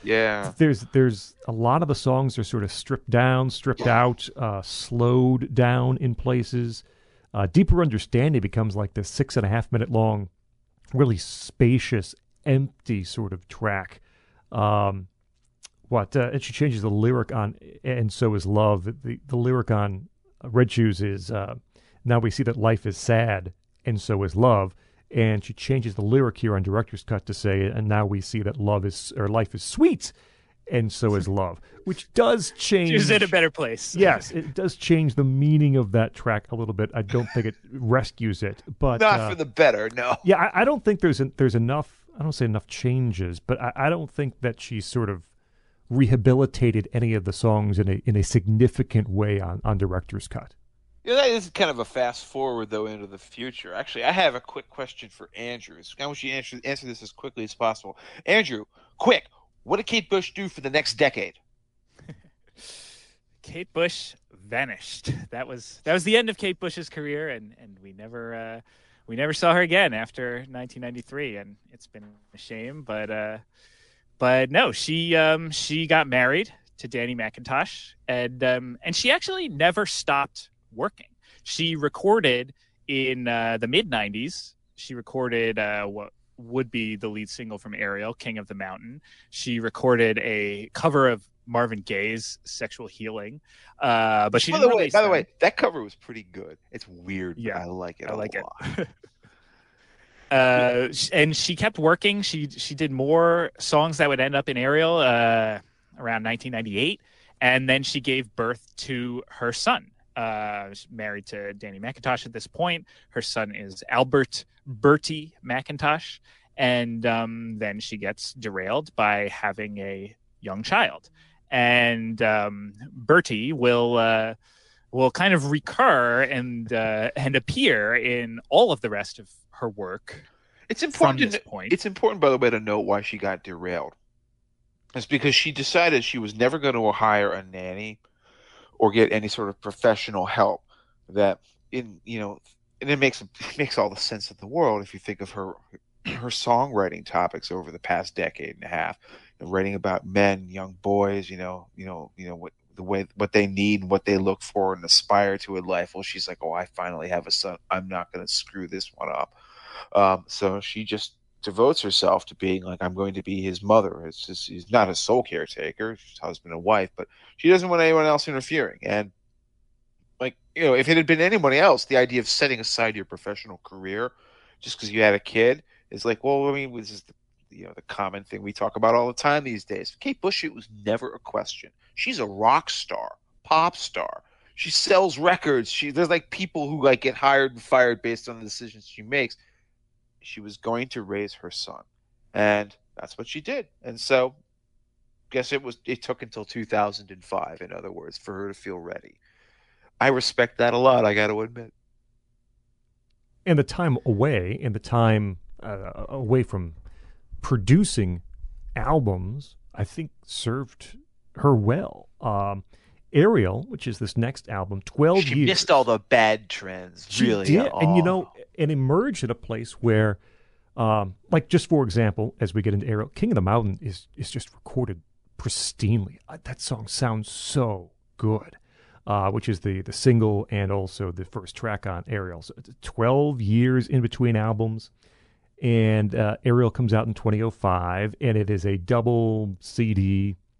Yeah, the first half, which is A Sea of Honey, again, with sort of the more structured classic songs, and then A Sky of Honey, another whole suite full of songs, replicating the pattern, replicating the diagram used on Hounds of Love. And I don't think it's as good as Hounds of Love. That's a very high bar to reach. But Ariel is really quite good. Thematically, these songs are perhaps the most directly relatable, understandable of her career. It is a domestic experience, right? Songs about, there's a song where she literally sings pie, the numbers in pie. There's a song where she literally just sings washing machine in the most sexual way imaginable. Slooshy, sloshy, right? There's a song about her son. There's just songs about her home life, these mundane things. And then on the second suite, The Sky of Honey, it turns to more sort of cosmic, as Andrew said earlier, looking toward the sky, quite literally in places. But these songs are the first. I mean, Birdie is this wonderful little track about her son. Birdie, piano, Renaissance guitar. She stayed home to raise him. A couple of times, it's not the first time she's used the son play on words. The sun rises, the sun, and talking about her own son. But the very end of the song is something that I don't know if it's only something a parent can relate to. I don't know if I would have before I became a dad, but she repeats this, you bring me so much joy, and then you bring me more joy. One of the pieces of advice that I give to new parents, having been a parent now for almost 9 years, is it gets better every day. And what I mean by that is kind of twofold. One is that, children become more independent little by little, and so what they rely on you for, you have a chance to read or do something for yourself eventually. It gets better. The kids figure things out. But also it gets better in that they are always growing. They're always finding new things, accomplishing new things. They're developing personalities. They're becoming little human beings. And so by that I mean every day gets better too. Every day becomes more joyful. And that really connected with me on this lyric. You bring me so much joy. I mean, yes, of course. You're my son. You're my daughter. You're this incredible human being that I've helped to create. And then you bring me more joy. There's this sort of daily discovery of wonderful new things that your kid can do. And that's how I read into those final lyrics on Birdie. It really struck me.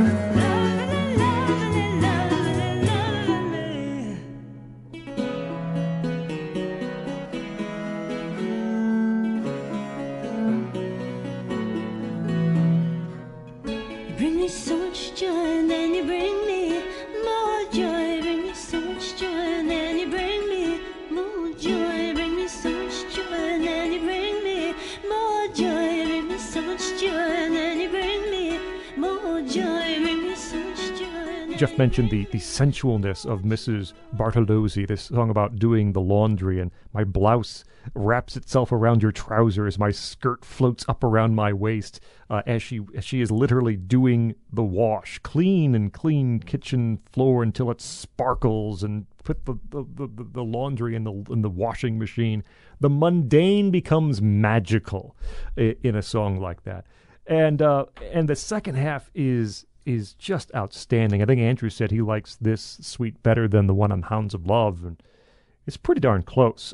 There is a wonderful stretch of songs here. I want to talk about the very end, and people can perhaps fill in. Well, Sunset. I think Sunset might be the best part of the second part of the album. There's this horrible feeling where I can just know already you're going to steal what I'm going to say. Let's talking see. About the end. All right, do it. Okay, so here's what I like about the end, and this is, Kate Bush invites you to do this, though, to sort of read into what she does, because everything is intentional and everything is done for a specific way. So Somewhere in Between is a wonderful song, and it ends with, she says, "Good night, son," and then this voice, I assume is Bertie, I believe it is, says, "Good night, mom."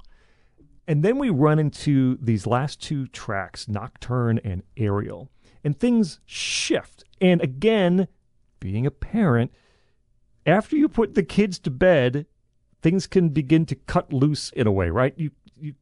The kids are asleep, you can finally do something you want to do. The kids are asleep, you can watch something on TV that has dirty words, or right? And so after the Good Night Son, Good Night Mom on Somewhere in Between, we have these two tracks that get a little more, adult, a little more funky. There's this wonderful pulse throughout Nocturne, this funky electric, these layers of keys. It's like after the kids go to bed, good night, son, good night, mom, the parents can play. The veil of diamond dust. Just reach up and touch it. The skies above our heads. The seas around our legs. The milky, silky water. We swim further and further. We dive down. We dive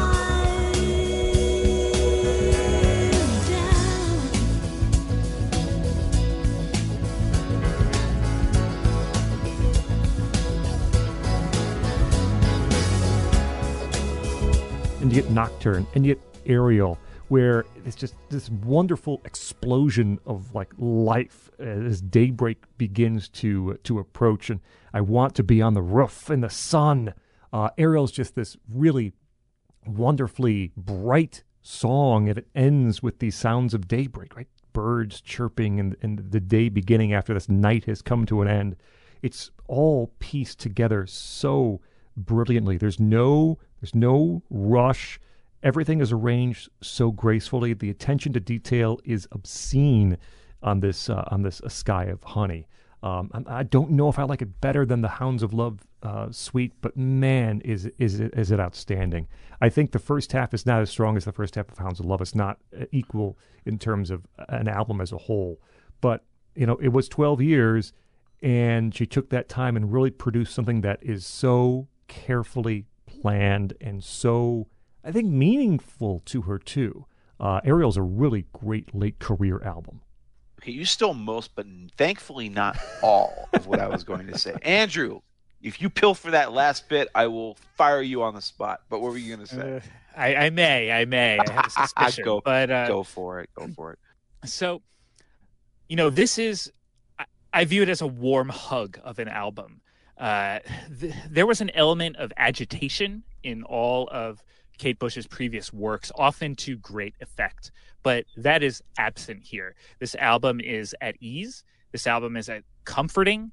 It's projecting total mastery. It's mature. It has nothing to prove. Utter confidence. It feels like she found inner peace.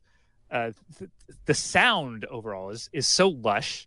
I agree that the first half is not as good as Hounds of Love, but I like it a lot. I want to actually single out Pie, which is some people don't like it and they think it's gimmicky, but I would, the phrase, I'd listen to Kate Bush sing the phone book. I'd listen to her sing the digits of pi, and that's what she does here. What I do think is really interesting about it, the synth rhythm in the background is so tricky. It keeps pulling the rug out from under you.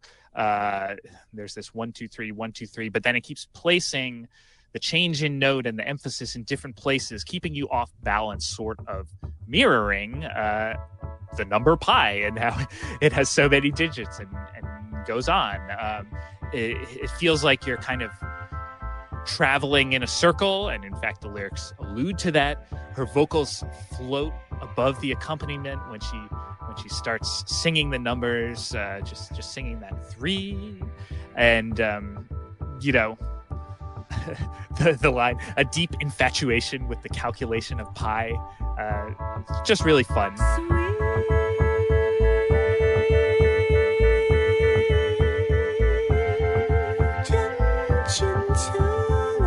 Sensitive man with an obsessive nature and deep fascination for numbers.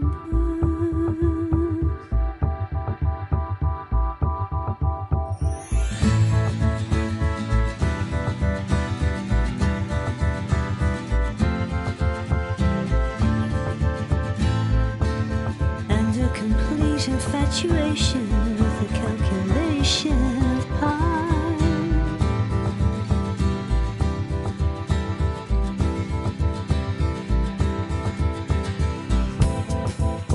Oh, we love his numbers.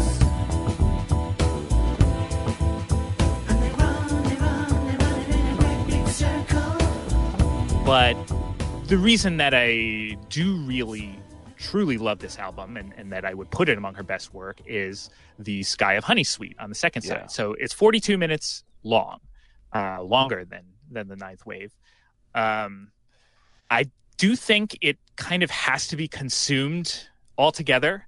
The effect is so much more powerful from going through the anticipation of what's come before and understanding the references to the musical ideas that have come often several tracks before. It uses length to great effect. It uses the slow build to great effect because it starts off slow.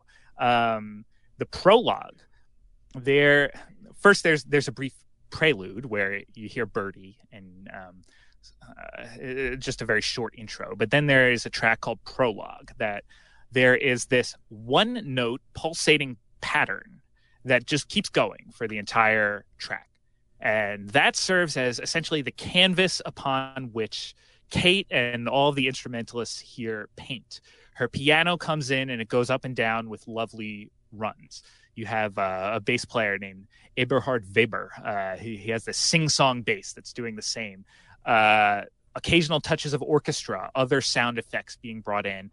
And her vocals are beautifully and understated here. The melodic line and her delivery are so languid and unhurried. At this point in the track, this is enjoying the day. This is taking your time. The pulsating background, the one note motif gives this sense of suspension, building anticipation. And finally, about 4.5 minutes in, the drums come in. No drums up to that point, and it pays off that anticipation, even if it is kind of just a transition to the next section. Pianissimo.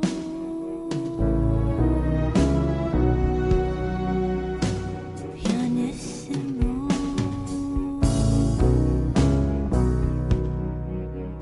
What a lovely afternoon.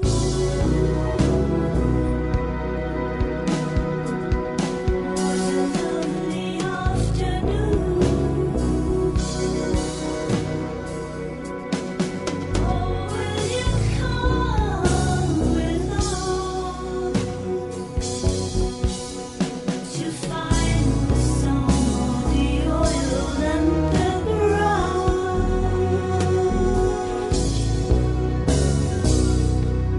Architect's Dream is kind of similar. I won't go into it too much, but there is this element of suspension again, where there's kind of an 8-note background rhythm that just keeps repeating for the entire song. Here we get an intro to Dan McIntosh's guitar, and then another brief transition, and then you get to Sunset. So after 15 minutes of basically unhurried vibing, we get the most striking melody in the suite, one that's going to recur a few times once Sunset begins, when she sings "In the Sea of Honey."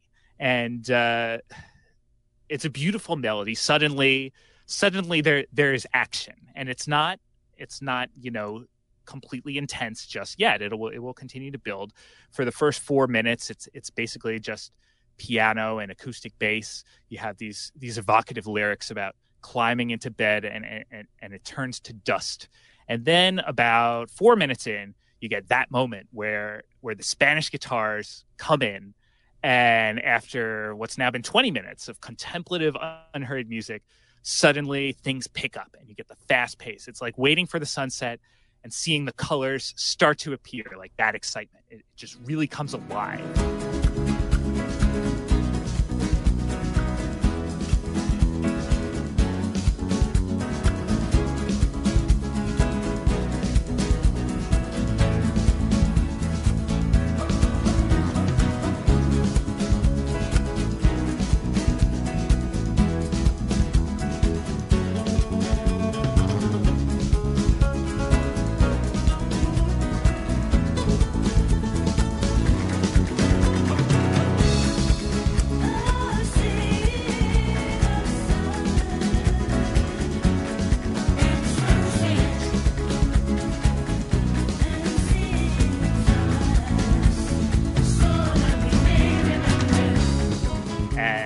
Then it's gone, and we get into the nighttime section, and really at the end, from Nocturne to Aerial especially, it's such a great build. Nocturne is slow. There are these beautiful percussion sweeps in the background, slowly building to, at the end of the track, which will be the sunrise. It came up on the horizon, rising and rising. And then finally there is the closing track, Aerial, which is just totally cutting loose. Total fun. There is a 1.5-minute long sequence where Kate Bush is melodically laughing in response to Birdsong. Yeah, And, it's beautiful. And that, again, if it was anyone but Kate Bush, even with a lower voice than she used to have, it's just so musical. It's so musical. It's such a beautiful sound. And then you get that "I want to be up on the roof" chorus that she keeps repeating again and again. And there's such that build. Some excellent guitar from Danny McIntosh at the end, really spotlighted there, and then that's it. It's just a wonderful climactic payoff to the 40 minutes of previous build that we've gotten to this point, and then that's why this suite really blows me away. It's one that I always, I turn it on when I'm in like a contemplative mood, when thinking about, things like nature and the passing of time and the kind of beautiful things that can happen all around us. And I think it's a masterpiece.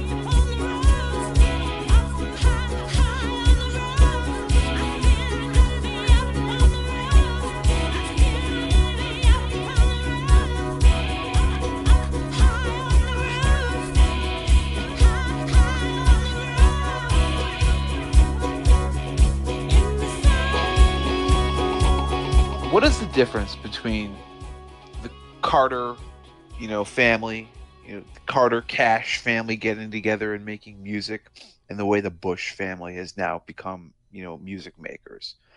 If you think about it, this is one of the most family-oriented albums, in the pop firmament. As Andrew just pointed out, it's Kate Bush, Kate's husband, Kate's son, his brothers, who are all like throwing in there, and this has actually been her music making ethos for so long, and it really all comes to a head on Ariel. I will not waste my time repeating what he said, but I'm glad that he left me just a little space in between the cracks for Somewhere in Between, which is my favorite song on the second half of this album, The Sweet. By the way, from now on, from this point forward, I think we all agree this is the way Kate Bush albums should be presented. You have, whether it's one half or one disc of, here's some songs. Then you're like, here's a big, ambitious, conceptual suite. And, at this point, now that she's finally repeating themes in the midst of this big movement, there's nothing whatsoever to distinguish this between, say, Thick as a Brick by Jethro Tull or Supper's Ready by Genesis or any of the high prog stuff that we've talked about on other episodes. It's just that this is from a much more feminine and different point of view. But in a way, it really is a culmination of her musical style. That thing about Somewhere in Between that gets me is because that, to me, is her doing Talk Talk. That's I Believe in You. When I think of that, the way that it floats so lightly in the breeze with that organ ending on that song, that sort of gentle, melodic groove. Somewhere in between, breathing out and breathing in.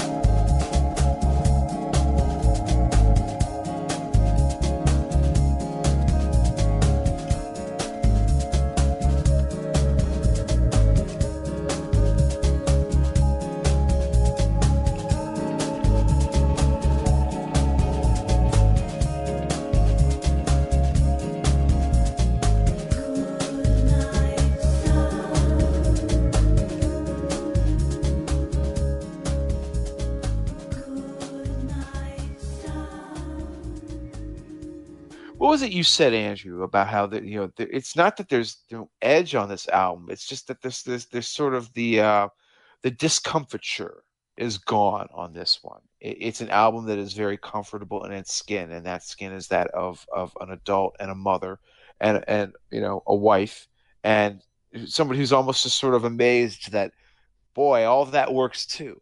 If I can find a way to make that work with my life just the way I made everything else work with it. And that's why Ariel is kind of one of these latter-day miracles. It kind of leads us to I guess we could say the tail end at this point of her career. It's not like she's a hermit. Apparently she gets prickly when people describe her as such. She doesn't want people running around on her property taking photographs, but she's just a normal mom. But now she doesn't have to put out anything. So whenever she releases something, it's for some weird reason, and it isn't necessarily going to be cued to like pop charts.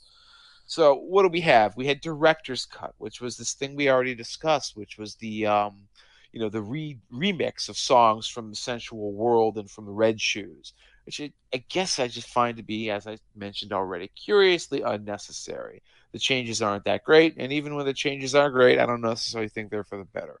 But what do we think about her sudden reemergence into public to suddenly perform all of this music? She was really proud of Ariel as well. So she decided in 2014, screw it. I guess I'll just take up a residency in London. And she was not stupid. She realized that people have been waiting to see her for decades. So everybody came. Everything was sold out. And then so you have this great stage and screen and live release as well, performance. What do you guys think of this? I have to admit, there are two of them now. These two live stage shows. I understand I respect actually the way that conceptually this stuff only deals with with the Hounds of Love and Ariel material with a few other things. Nothing from the early era. But I don't know. This to me is mostly footnote material. Well, we did jump ahead from 50 Words for Snow. Okay, so I thought 50 Words was a year after. I thought it was the same year as Director's Cut. Okay, there you go. Okay, that's what I get. Okay, well, 50 Words for Snow is almost, that was what I was going to end on, which I almost feel is even more inscrutable, and it's kind of like Kate Bush and her, like, here, I just decided I would release an interesting art project phase. Yeah, and Let's it take links a vote, to Director's Cut because part of the thinking behind Director's Cut, she gave several rationales for it. She didn't like that Red Shoes was recorded in digital. She didn't have the rights to the Ulysses passage. She didn't think some of the production choices had aged well.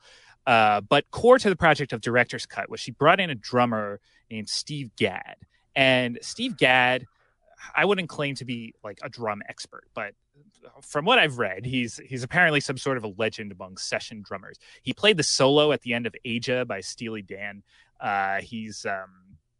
And you know what he brings to Director's Cut and to 50 Words for Snow is kind of core to both of those projects. And she really viewed him as, you know, her main collaborator on these projects because he drums like a painter. He has this really, he never does the predictable thing. He's infinitely subtle. He's always doing something that is interesting to listen to in the background if you're tuned into it, but it rarely takes over. And, you know, that is kind of the style that she was looking for 50 Words for Snow. And, you know, this is an album, 7 tracks, but several very long tracks, the longest she ever released, I think, around the theme of snow. And they're not bombastic epics. They're, for the most part, very subdued. I find them tracks to get immersed in, to get lost in. I actually didn't really like this album for many years, but only recently did it finally click for me. And it clicked when I was listening to the first track, Snowflake. You know, the concept is that here we have Bertie singing. He's around 12 or 13 years old, singing in a high choir boy voice, and from the perspective of a falling snowflake.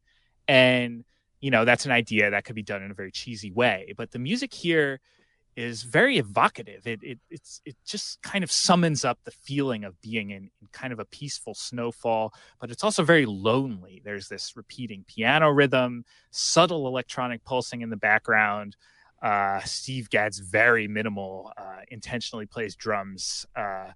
And, you know, Bertie is singing I Am Ice and Dust, my fleeting song, like allusions to death or ending. But then Kate responds, the only line she sings on the song repeatedly, the world is so loud, keep falling, I'll find you, to her son.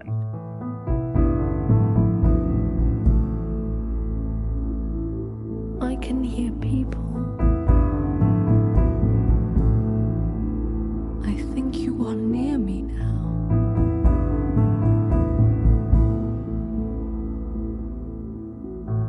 The world is so loud, keep falling, I'll find you.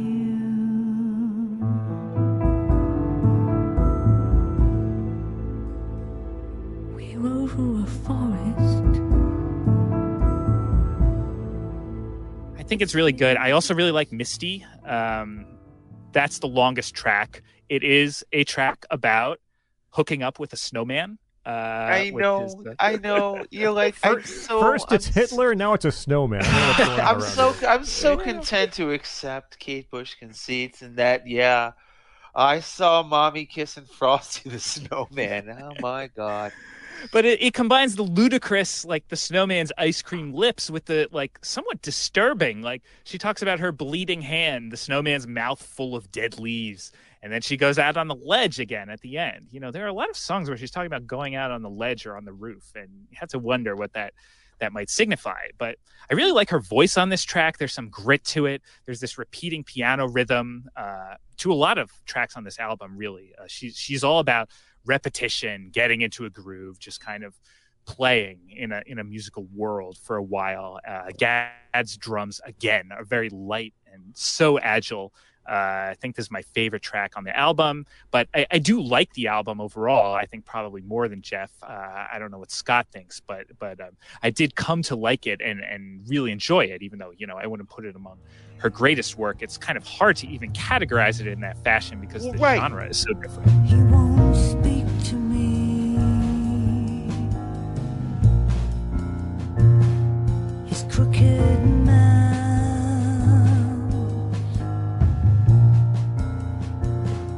is full of dead leaves.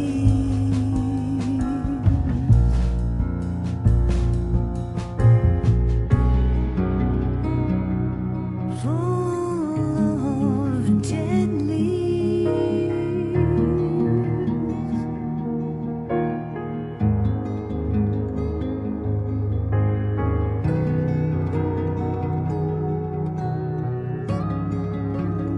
Bits of twisted branches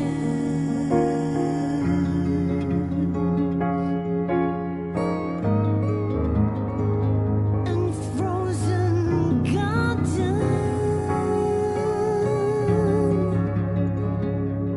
Well, that's right. I mean, I think of it as late period Scott Walker, where he's doing like Tilt or albums like that, in the sense that these aren't traditional songs. They aren't meant to be seen as traditional songs. They're sort of avant-garde experiments in weird classical suites. Now, because she is softer touch than Walker does, I think this is probably a little more consumable. Oh, God help Scott. If we ever book a Scott Walker show, he's going to just go crazy for the latter part of that career. But yes, I do like it. It's just that I don't know quite how to characterize it as an album per se. This isn't even like Laughing Stock by Talk Talk or the Mark Hollis Soul album. There are still songs there. There are songs here, but there's just the structures are not quite the same. So anyways, this to me is just like, here's a really fascinating experiment. Snow themed songs. Decades she was probably working on this. I'll bet you like one of for that Frosty the Snowman song probably originally dates from 1977 for all we know. And it just took 40 years to really come to fruition. We can never know with her, and who knows.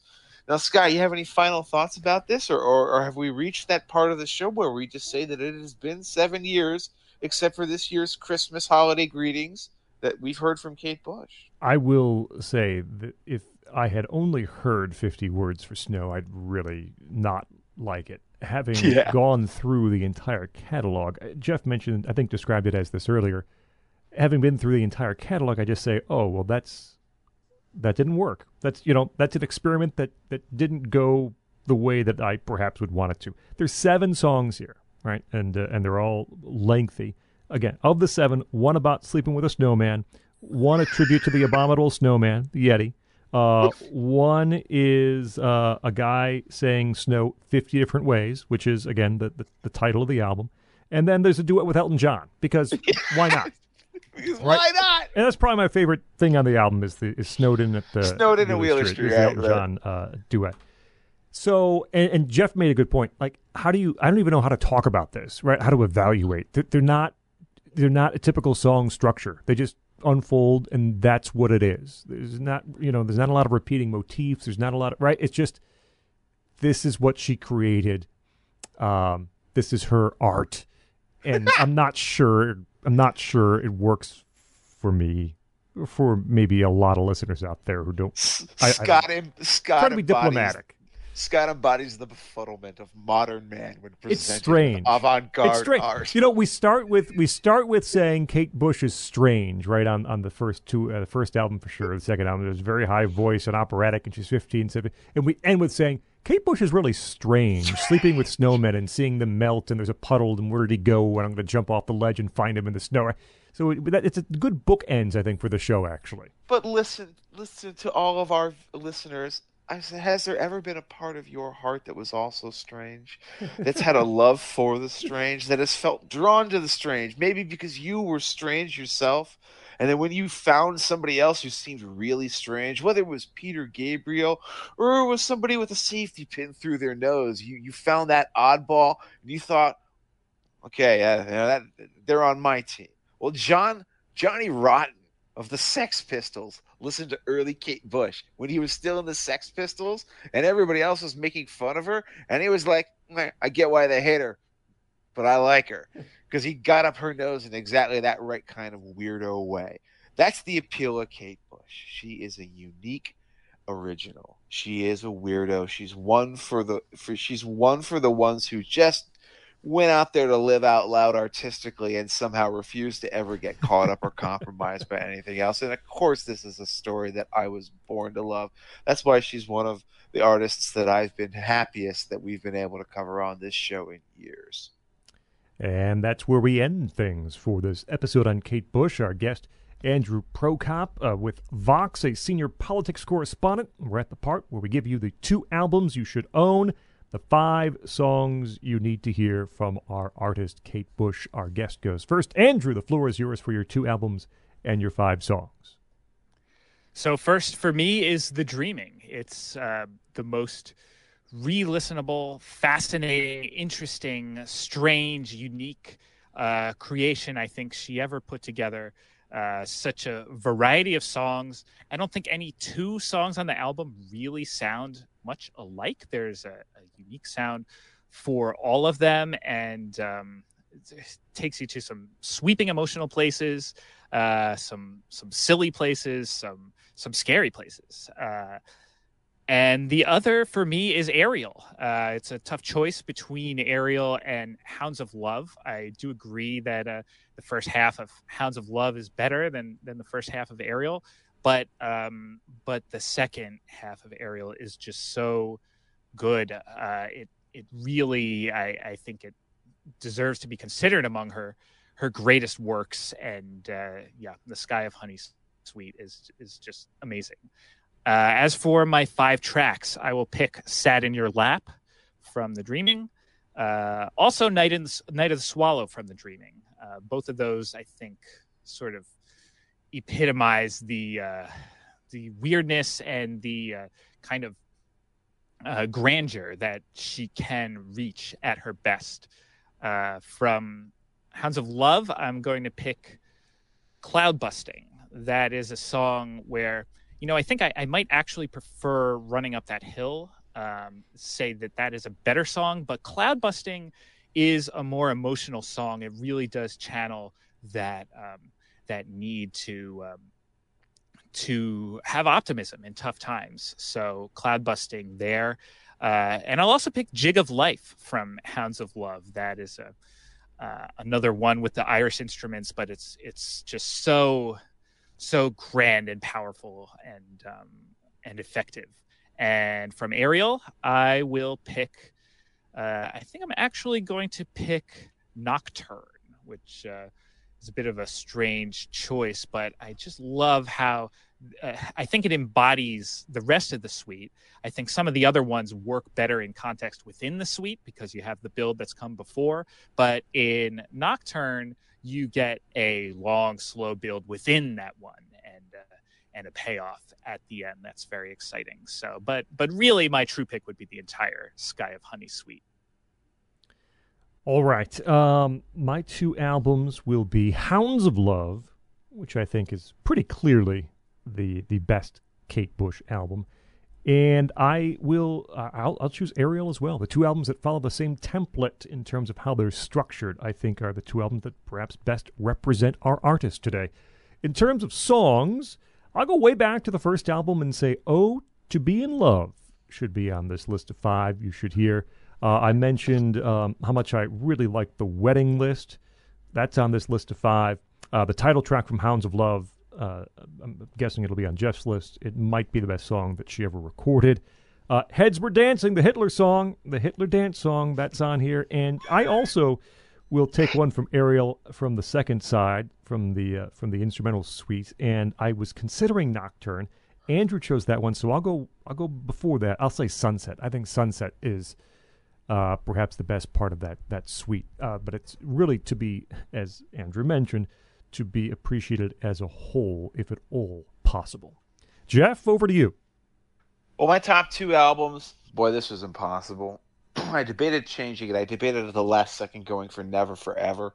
But no, it'll be Hounds of Love and it'll be Sensual World. And the reason I've chosen those is that it allows me to not mention any of the songs on those records. And instead, my top 5 will be chosen from other albums of hers. So, for my first one is from her debut, from the Kickin' Side. It's Kite. Just bobbing and weaving. I love it. Delius from Never Forever. Gosh, I could pick 7 songs on that album, but I love Delius most of all. Get Out of My House from The Dreaming. Well, if you want Kate Bush at her weirdest, at her most aggressively, unforgivingly weird, but succeeding in all of her avant-garde conceits, you want Get Out of My House. From the Ariel album, I would say Somewhere in Between, which is that beautiful song that comes near the conclusion of the record, the second half of the suite. And, gosh, now, so fumbling with these last few ones. I'll say Burning Bridge. It's a B-side from the Hounds of Love era, so technically I didn't lie. I didn't include a song from Hounds of Love. And that's 5, and of course, since I am the host, screw it. I will include a 6th song, and it is from Hounds of Love, and it is, in fact, called Hounds of Love. The title track, it is just like Scott predicted. Yeah, I can't make a top 5 without including it. It could be her best ever song. It makes me just, understand why somebody would want to just throw their shoes into the water and just go run out into it and, give themselves up to a force that they can barely understand or barely control. It is Kate Bush, flaming romantic. It's everything that made, boy, there are, I guess, at least tens and thousands of us who are just incredible fans of hers. I hope maybe you will be one after this as well.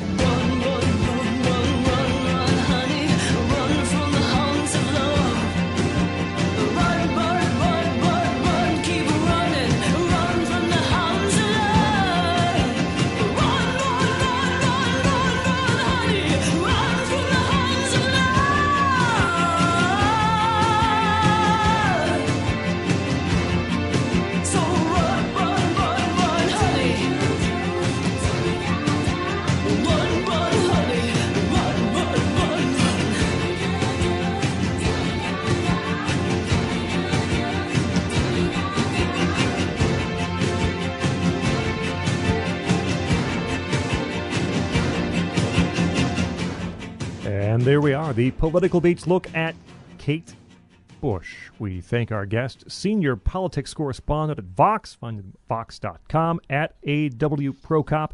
Andrew Prokop, thanks for coming on with us here on Political Beats. Thanks so much for having me. And Jeff, we meant to close out 2021 with this episode. Instead, we opened 2022 with this episode, so everything will still work out fine. No worries. We've got a very, very large hill to run up for the rest of this year. At Esoteric CD on Twitter. My name is Scott Bertram. Find me on Twitter at Scott Bertram. Head over to our Patreon page, patreon.com/politicalbeats. We had more than a few people jump on right around Christmas, New Year. So I don't know if people got Christmas money for Christmas and are supporting us. That's fantastic. You can do it too. Patreon.com/politicalbeats. Entry-level, mid-level, and, of course, the upper-level best friend, early access, high audio quality, monthly exclusive content, remastered episode playlists, and more. Patreon.com/politicalbeats. We now reach the part of the program where we say thank you individually to some of our Patreon supporters, and we have reached, after more than a year, a span of which we will begin saying thank you twice to our patrons who are with us from the beginning. First, a few new supporters, Zach Bruckmiller, Jim Sellers, and Joe. And we head back to the beginning to say thank you once again for being with us from the beginning and still being a Patreon supporter. Thank you, Philip Maddox, Carl, Dave Hogg, Jamie McCleary, Dan Goldbeck, Michael O'Connor, Pat Mruse, Victor Nehring, and Jeff Hojanowski, former and perhaps future guest. Thank you all for supporting us over at patreon.com and helping this podcast stay ad-free. Also, subscribe to our feed. New episodes, Apple Podcasts, Google Podcasts, Stitcher, TuneIn, and elsewhere. You can find us on Twitter at @political_beats. Join the conversation there. This has been a presentation of National Review. This is Political Beats.